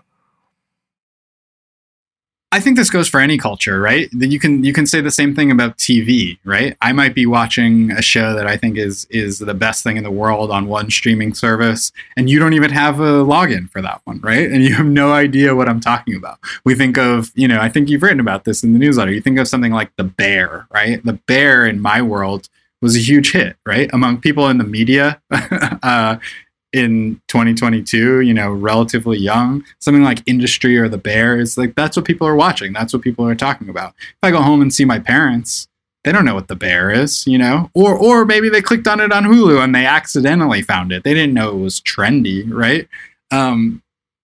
Look, I think the monoculture that I just referenced, like, it barely exists anymore, right? Yeah, I'm with you on that. I would say it doesn't exist at all, but okay. Yeah, like, there are a handful of things that break through, right? Rihanna's going to play the Super Bowl. Like, that's a monoculture event, right? Arguably, maybe the Beatles documentary, the Peter Jackson Beatles documentary. I feel like that broke through as much as I'd seen anything break through in years, right? Going back to Migos, I think Bad and Bougie was a #1 song in the world. Did my grandparents know it? Probably not. I think it had a huge amount of permeation into the mainstream. And yet, like you're saying, and that was 5 years ago. It's only gotten worse. I think people choose their spots, right? They know what they're interested in. They know what Spotify serves them. They either listen to the radio or they don't. I think, look, radio, like, some of this music trickles up onto the radio, usually after finding success on streaming, sticks around for a long time, right? We see, like, the charts are pretty stagnant, especially the airplay charts. But someone like Lil Baby has found a ton of success on, what's referred to as urban radio, like many, many, many #1 songs there, which means, people driving home from work, they know the sound of his voice, even if they don't know his biography.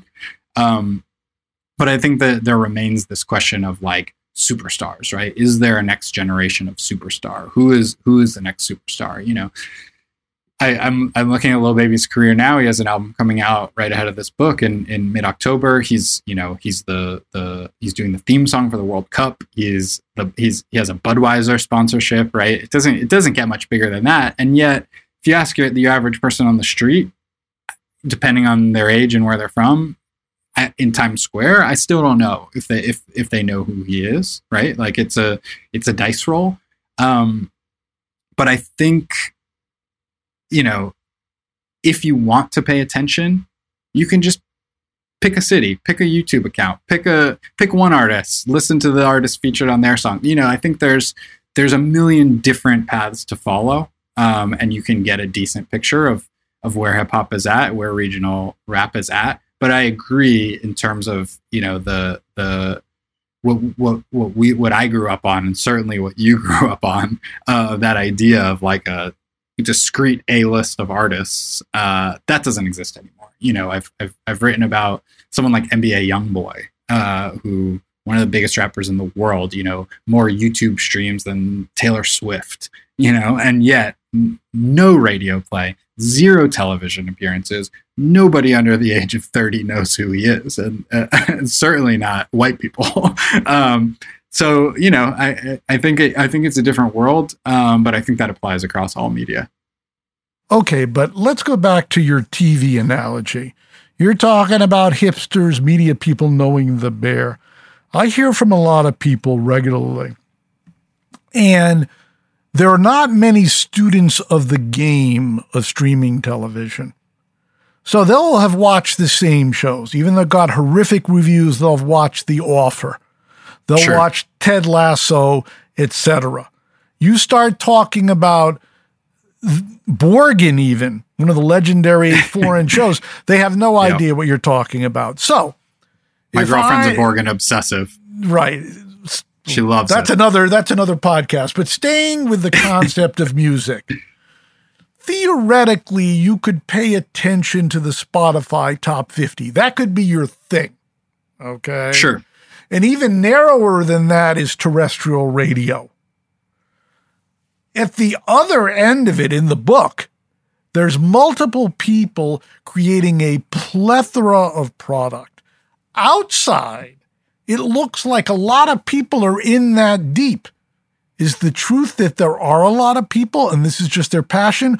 Or really there's a limited number of people who are very passionate about it? That's a great question. I think because this is a local scene, right, that I'm writing about, like, there's a way to be famous in Atlanta specifically, where you're only famous in your city, right? There's a handful of artists at any given moment who, if you went to the mall there down on the West End, like, that's a celebrity. You know what I mean? That's a hero that's getting played out of cars in the parking lot. And yet there's no, even in the Spotify era, even in the YouTube era, there's no sort of permeation outward. And I think that exists in most American cities. I think, like, there are still subcultures there, especially in music. There are still local scenes. There are, hometown heroes. And that's one of the things that draws me so much to rap. I don't know, if the same thing happens in rock, right? I don't know really. It definitely does not. I agree with you. I think, as much as we used to say, like, you could find a punk scene, in any metropolitan area or even a small town, I think they're fewer and further between now. But I think rap works in that local way. And I think you do a very good job of depicting that. Let's talk about you specifically. This is your beat.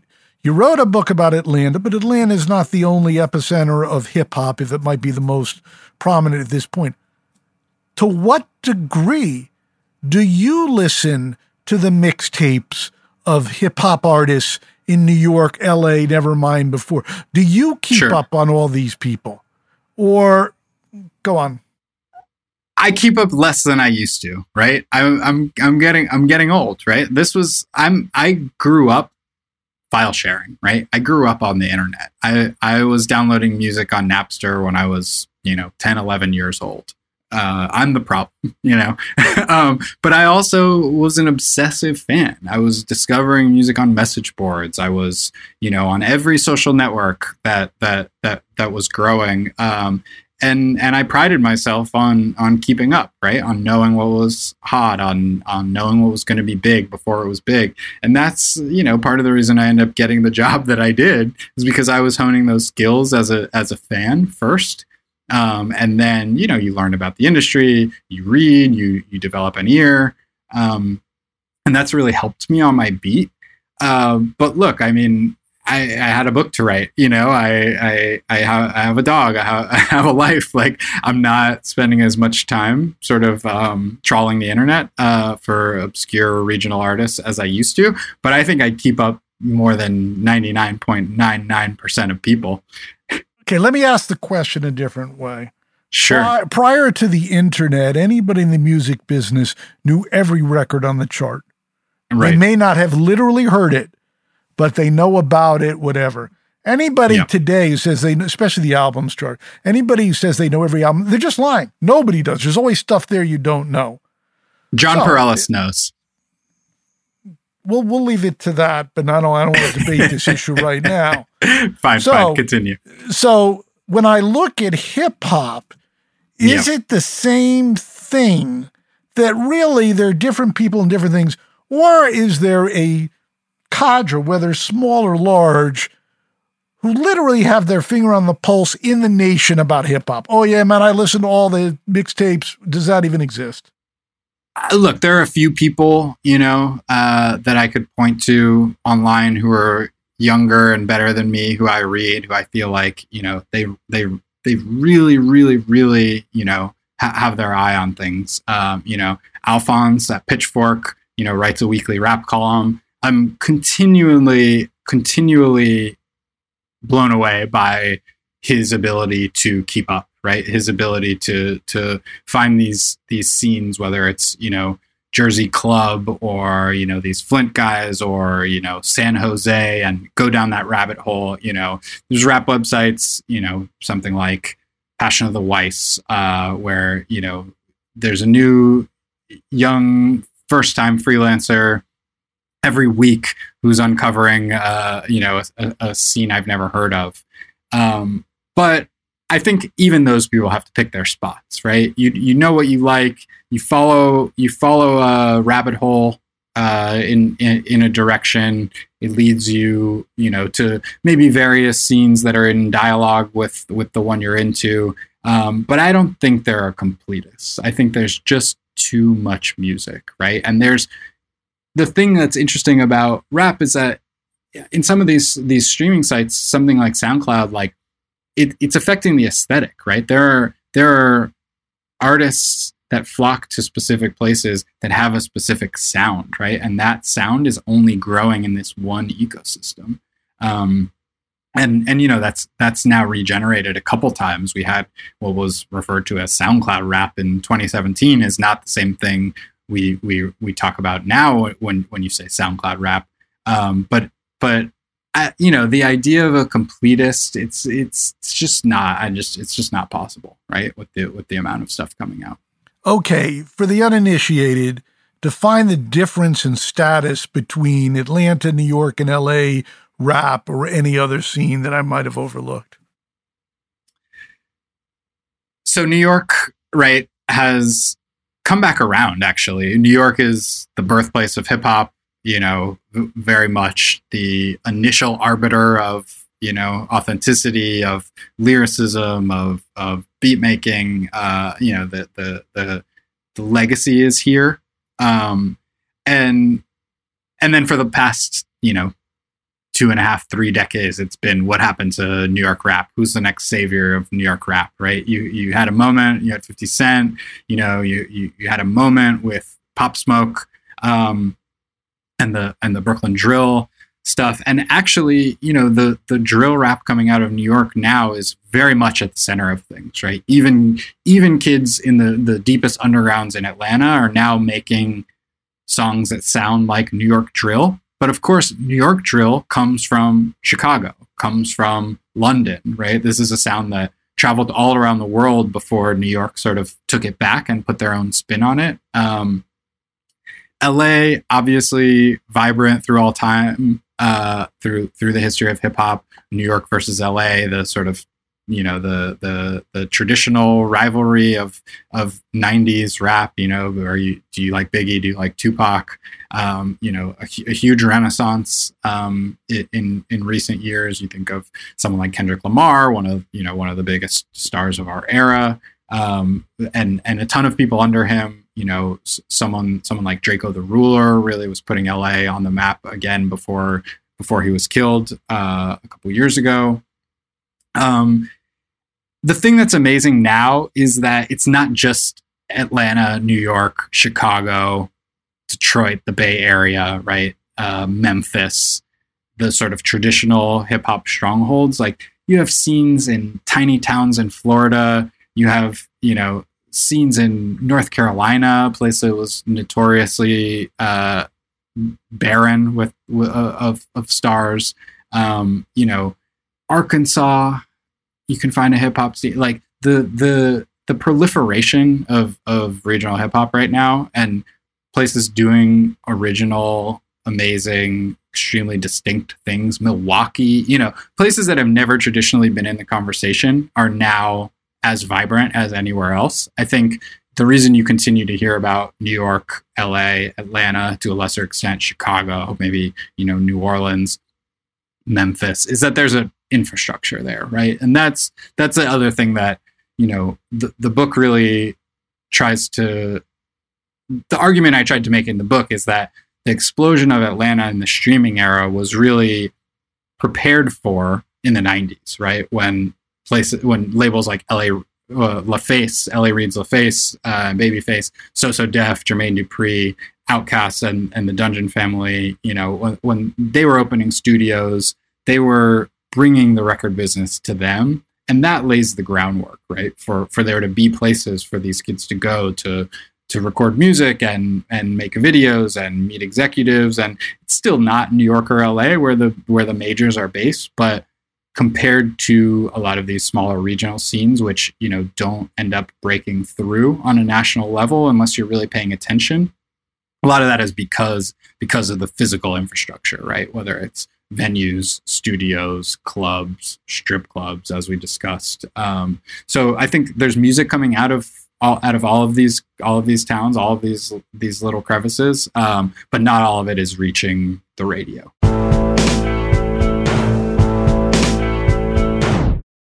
This is it. Your moment. This is your time to make your comeback with Purdue Global. When you come back with a Purdue Global degree, you create opportunity for yourself, your family, and your future. It's a degree you can be proud of, a degree that employers will trust and respect. Purdue Global offers working adults like you over 175 flexible degree programs to meet your specific career goals. These include associate, bachelor's, master's, and doctoral degrees and certificates. Purdue Global degree programs range from nursing to business to communication and more. Whatever your interest, we have the degree that will move you forward. You have the knowledge, you have the experience. Now it's time to get credit for the work you've done and earn the recognition you deserve with Purdue Global, Purdue's online university for working adults. You know you're worth it. We do too. So don't wait another second to get the degree that will take your career to the next level. Start your comeback today at purdueglobal.edu. Whether you're a savvy spender maximizing your savings with cashback rewards, a thrifty rate watcher seeking the lowest interest, or a travel enthusiast looking for extraordinary perks, Kemba Financial Credit Union has a visa to complement your lifestyle and unique needs. Apply today at Kemba.org to unlock a limited time 2% cash back on purchases and pay 0% interest on balance transfers for an entire year with a new visa from Kemba. You deserve a card that works for you. Restrictions apply. Offer ends June 30th, 2024. Welcome to 500 Greatest Songs, a podcast based on Rolling Stone's hugely popular, influential, and sometimes controversial list. I'm Brittany Spanos. And I'm Rob Sheffield. We're here to shed light on the greatest songs ever made and discover what makes them so great. Every week, we'll pick a new song from the list and talk about their placement on the revamped 2021 list. We'll also have guests join us, ranging from the artists themselves to the producers, or simply other writers like ourselves who voted on them. From classics like Fleetwood Mac's Dreams to the Ronettes' Be My Baby, and modern-day classics like The Killer's Mr. Brightside and Britney Spears' Baby One More Time. There's so many fascinating stories that have been forgotten, like Midnight Train to Georgia starting with a phone call to Farrah Fawcett, or how the Yeah Yeah Yeahs inspired Kelly Clarkson's banger Since You've Been Gone and Beyoncé's Hold Up. Listen to Rolling Stone's 500 Greatest Songs on the iHeartRadio app, Apple Podcasts, or wherever you get your podcasts. Okay, used to be we had a new scene prior to the internet every 3 to 5 years.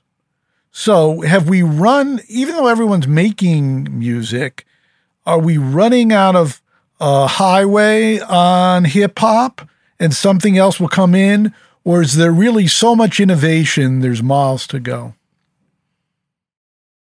I think people have been, predicting the end of hip hop's reign for 25 years now, right? That it's always almost about to end. But I think we've seen the slow, sad death of rock, right? Like, I don't know about you, but like, it's just so hard for me to imagine a zeitgeist capturing, chart topping rock band that's 4 white guys playing analog instruments. Look, it had a good run. I think hip hop has proven to be more adaptable, at least in recent years. I think when you think of people who are succeeding in pop or rock or whatever, they're often drawing from a rap toolkit, right? They're borrowing, whether it's trap hi-hats and drums or the release schedule, right? The sort of more is more, the Morgan Wallens of the world putting out 30-track deluxe albums. That comes from rap music, you know what I mean? Not to mention his sound in places. So I think it's been picked over for parts, but it's extremely, extremely resilient. And I think a lot of that is about where it comes from, right? Like, it comes from people who are struggling, right? The basis of hip hop is in economic despair, right? And it comes from necessity in a lot of places and in a lot of cases. So I think like you can never count it out, because it's always regenerating because people need it. So how'd you get your job at the New York Times? I started out writing about music when I was a teenager because it was the thing I knew about, right? So I think a lot of people default to music writing when they first start because it's the thing that they're into the most. You feel like you have some ownership and expertise over it. But I very quickly realized I didn't want to be a critic, and that, I grew up in the sort of blog era, MP3 blogs, Pitchfork, the proliferation of music criticism online. And I was like, whoa, like this seems unforgiving, right? Like all these people are writing so many words all the time with, very little return.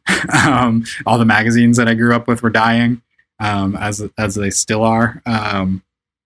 And I very quickly decided, I should learn, if I'm going to write, I should learn how to report. I should learn a practical skill within this. I'm not a critic, even though I have a lot of opinions. So I stopped writing about music, basically. I learned how to report. I was a blogger. I was a news blogger for many years. I worked at the Village Voice. I worked at New York Magazine. Well, a little bit slower. You left Florida. You went to college where? Sure. I moved to New York. I went to NYU. To what degree did NYU push you forward in your career, or it was 4 years you were just going to college? Oh, no. I mean, I always tell people, like, I would not have the job that I have, especially when I got it. I was still in my 20s. I would not have that opportunity without having got the head start of living in New York, beginning when I was 18. A lot of people moved to New York to try to make it in whatever field after college, and I was here first.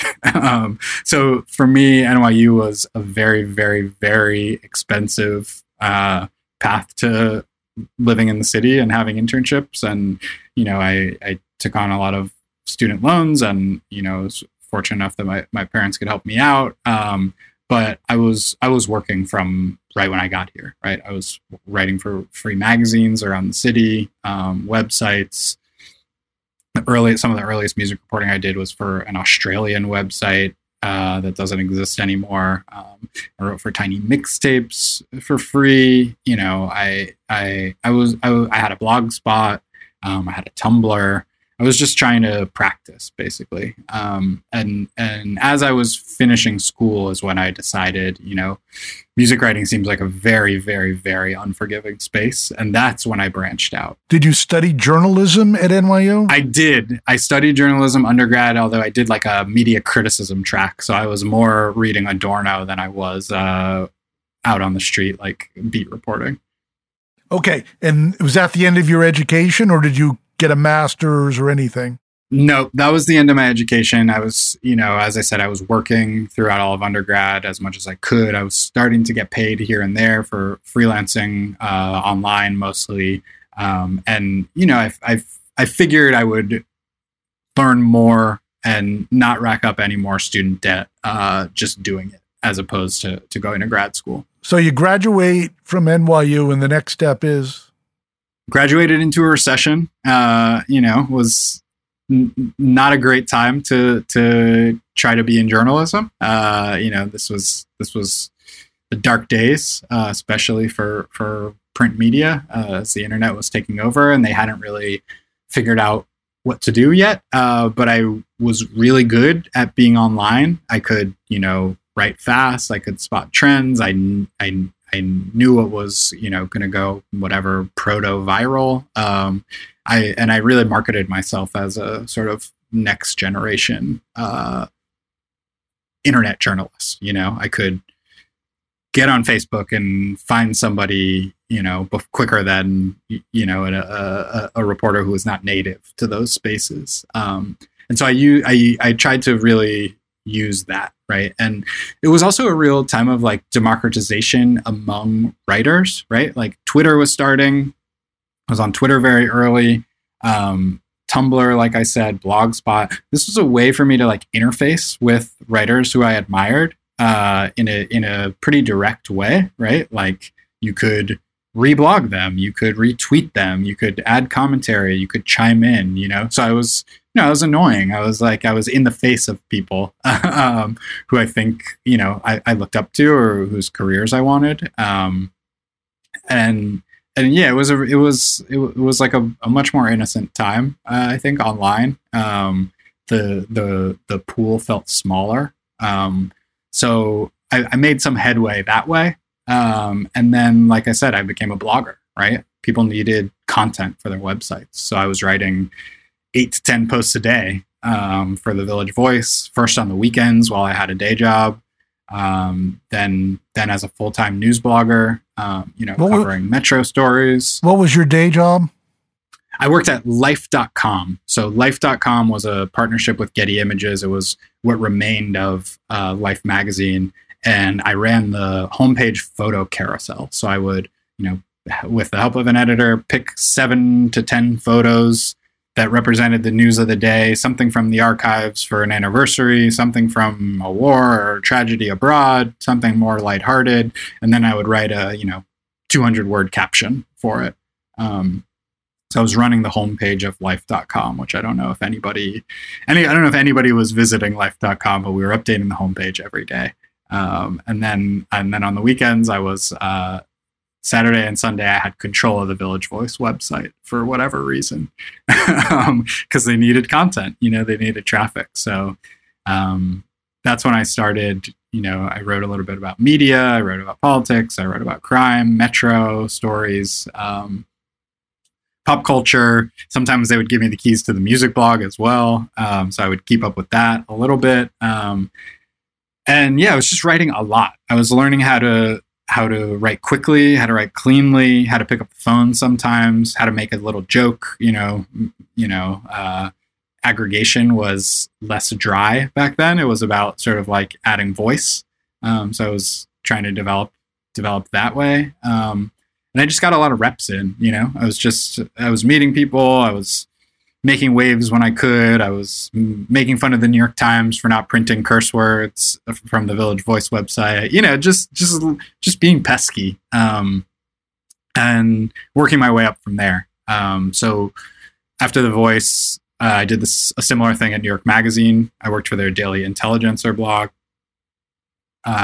as a news blogger, school shootings, terrorist attacks, covered Benghazi, covered media, covered the New York Times, covered Condé Nast, covered internet culture, just a real grab bag of stuff. And I wasn't doing a ton of culture reporting, but I always had my eye on that. And when I first started contributing here and there for the magazine, I would, I did a piece about Angie Martinez, a New York radio figure. I still had sort of one eye on music and culture, because I knew that was my main interest, even though I was on the news side of things.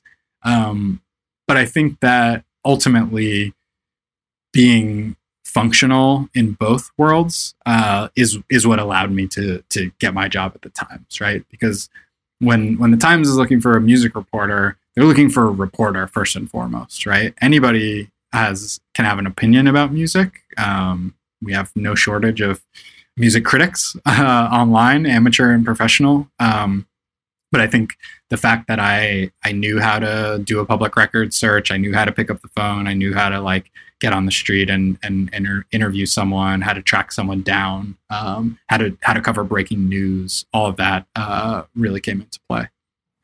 So a lot of your working career was not actually music focused. You've done this, correct. You've written this book.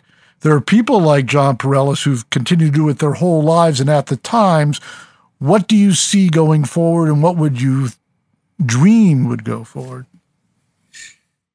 I've gone back and forth on this a lot because I feel like, December will be 8 years for me on the music beat at the Times. On one hand, I saw the book as potentially like a capstone to my time on the beat. I think I could cover other things. I could write about other stuff. I don't know how many more Grammy Awards I have in me. I don't know how many more rock star obituaries or Beyonce album cycles. There's something about the music world that, as you well know, it's very cyclical. You're covering the same thing every year, every few years. So part of me saw the book as like a capstone project to my time on the beat. And at the same time, I feel like I know the music world better than I have. The thing about being a beat reporter is you accrue knowledge, you gain sources, you get how things work, you can see things before they happen, the patterns. So I think it's all up in the air. I love the team that I work with. Karen Gans, the music editor, John Perellis, who we've mentioned, chief pop critic, John Caramonica, the other pop critic, has been a huge mentor, friend, champion of me since I was very young. helped bring me in here at the Times. Ben Cesario, who covers the music business for us, came over from the business section, works with us in arts now. We have a very, very, very tight and I think, pretty thorough team for how few of us there are. And I love working with them on a day-to-day basis. But the short answer is I don't know. I think, Times likes for their reporters to move around, but they also like for you to have expertise. So I've gained some expertise on this beat, and I don't know how much longer I'm going to use it, but hopefully a little while longer at least. Okay, the New York Times itself. You have the vilification, denigration from the right of the New York Times become a pejorative. Ironically, they use the New York Times for all their factual news. Okay, of course. If you tune in, Fox are always saying, getting all the news. They don't do any reporting. They get it from the New York Times. So on one level, the New York Times... You said it, not me. It's fact. New York Times sets the agenda for America, brings up the issues. But there's the issue of the right-wing backlash, and there's also concomitantly a smaller footprint. Used to be if the New York Times weighed in on something like hip-hop music, everybody interested in that would read that article. And it's not only the New York Times, in Los Angeles, it's even worse. It was in the LA Times, everybody saw it. Now people in LA, most people don't see it. So what is your experience working for the New York Times? You said it opens doors in Atlanta. Is it generally a good thing or a bad thing? And how do you feel writing articles in terms of their impact? Do you feel like you have a big footprint? You wish you had a larger footprint? What's going on all there? I still think the platform is unparalleled, right? It's still the New York Times. Even people who don't read the New York Times know what the New York Times is. They respect it. There are people in Atlanta who only know me as the New York Times, oh, it's New York Times is here, I think as far as a brand name, like it just in the news business, like it doesn't, there's few other places at this level.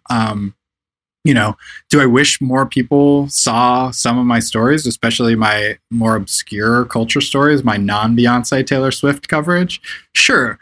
But I think we can still move the needle. And I think, one thing I really love about our team is that we don't just cover the big stuff. We really do follow stories, news, passions, subculture. We break artists. We often do first interviews that people have ever done. I wrote a big feature about a young woman named Ethel Cain recently. She, was living in small town Alabama, putting out her first album. People came up to me at the show and said, I learned about this from the New York Times, like that. I think we can still have that impact. We just have to pick our spots because we have such a small staff, especially in music. There's so much happening at all times.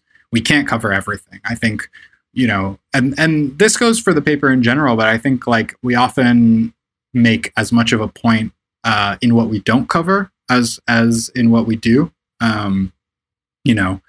It's an expert driven section, very critic heavy, the art section, movie critics, art critics, classical critics, pop critics. Like, I think, we're still hopefully top of the heap, in a lot of ways and can set the agenda. You think of something like Broadway, obviously not a lot of people setting that agenda more than the Times. I think our culture coverage is strong across the board. But look, of course, like the fragmentation of media has affected us all. And, if you put into Google any topic of the day, you're going to find dozens and dozens and dozens of SEO garbage. But I think you'll probably still most of the time find the best or the definitive or even the first story from us. Okay, I've been talking to Joe Coscarelli, has a new book, Rap Capital, an Atlanta story. Even if you think you're not interested in hip hop or don't know anything, it is very insightful. in terms of what is the genesis of this music, the people who are making it, the people who are marketing it. So thanks for taking the time to talk to me and my audience here, Joe. It's been great. I really, really, really appreciate it. You gave the book such a close read, and in a lot of ways, you're my ideal reader. I didn't want this to be a book for rap aficionados, for super fans. I wanted to explain this culture in a human way, and in a way that sort of transcended people who would think they would read a book about rap music. So thank you so much for your time. Well, you certainly succeeded. Till next time, this is Bob Lefsetz.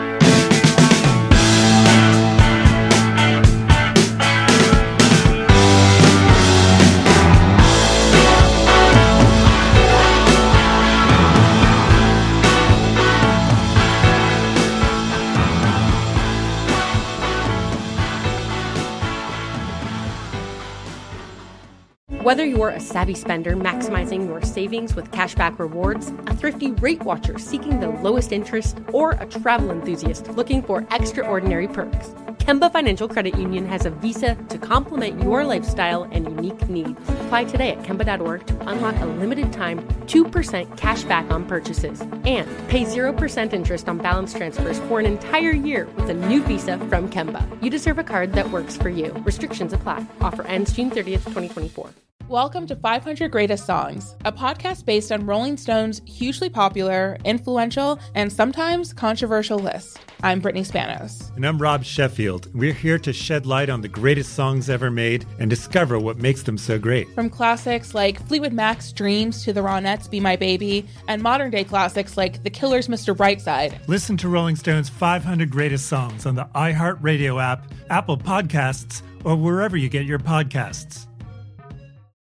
Listen to the highly anticipated 100th episode of Tank and Jay Valentine's R&B Money Podcast with artist Chris Brown. Even working with you, from Carrie Hilson, Adonis, back in the day, I was 15, 14 doing that album. So like I said, I was in school okay, this is how you do it. This is how you make a song. There's a verse, a pre-chorus, and then a hook. I didn't know none of that. You learned that over a summer, bro. That's what it felt like. That's what it felt like. Listen to R&B Money on the Black Effect Podcast Network, iHeartRadio app, or wherever you get your podcasts.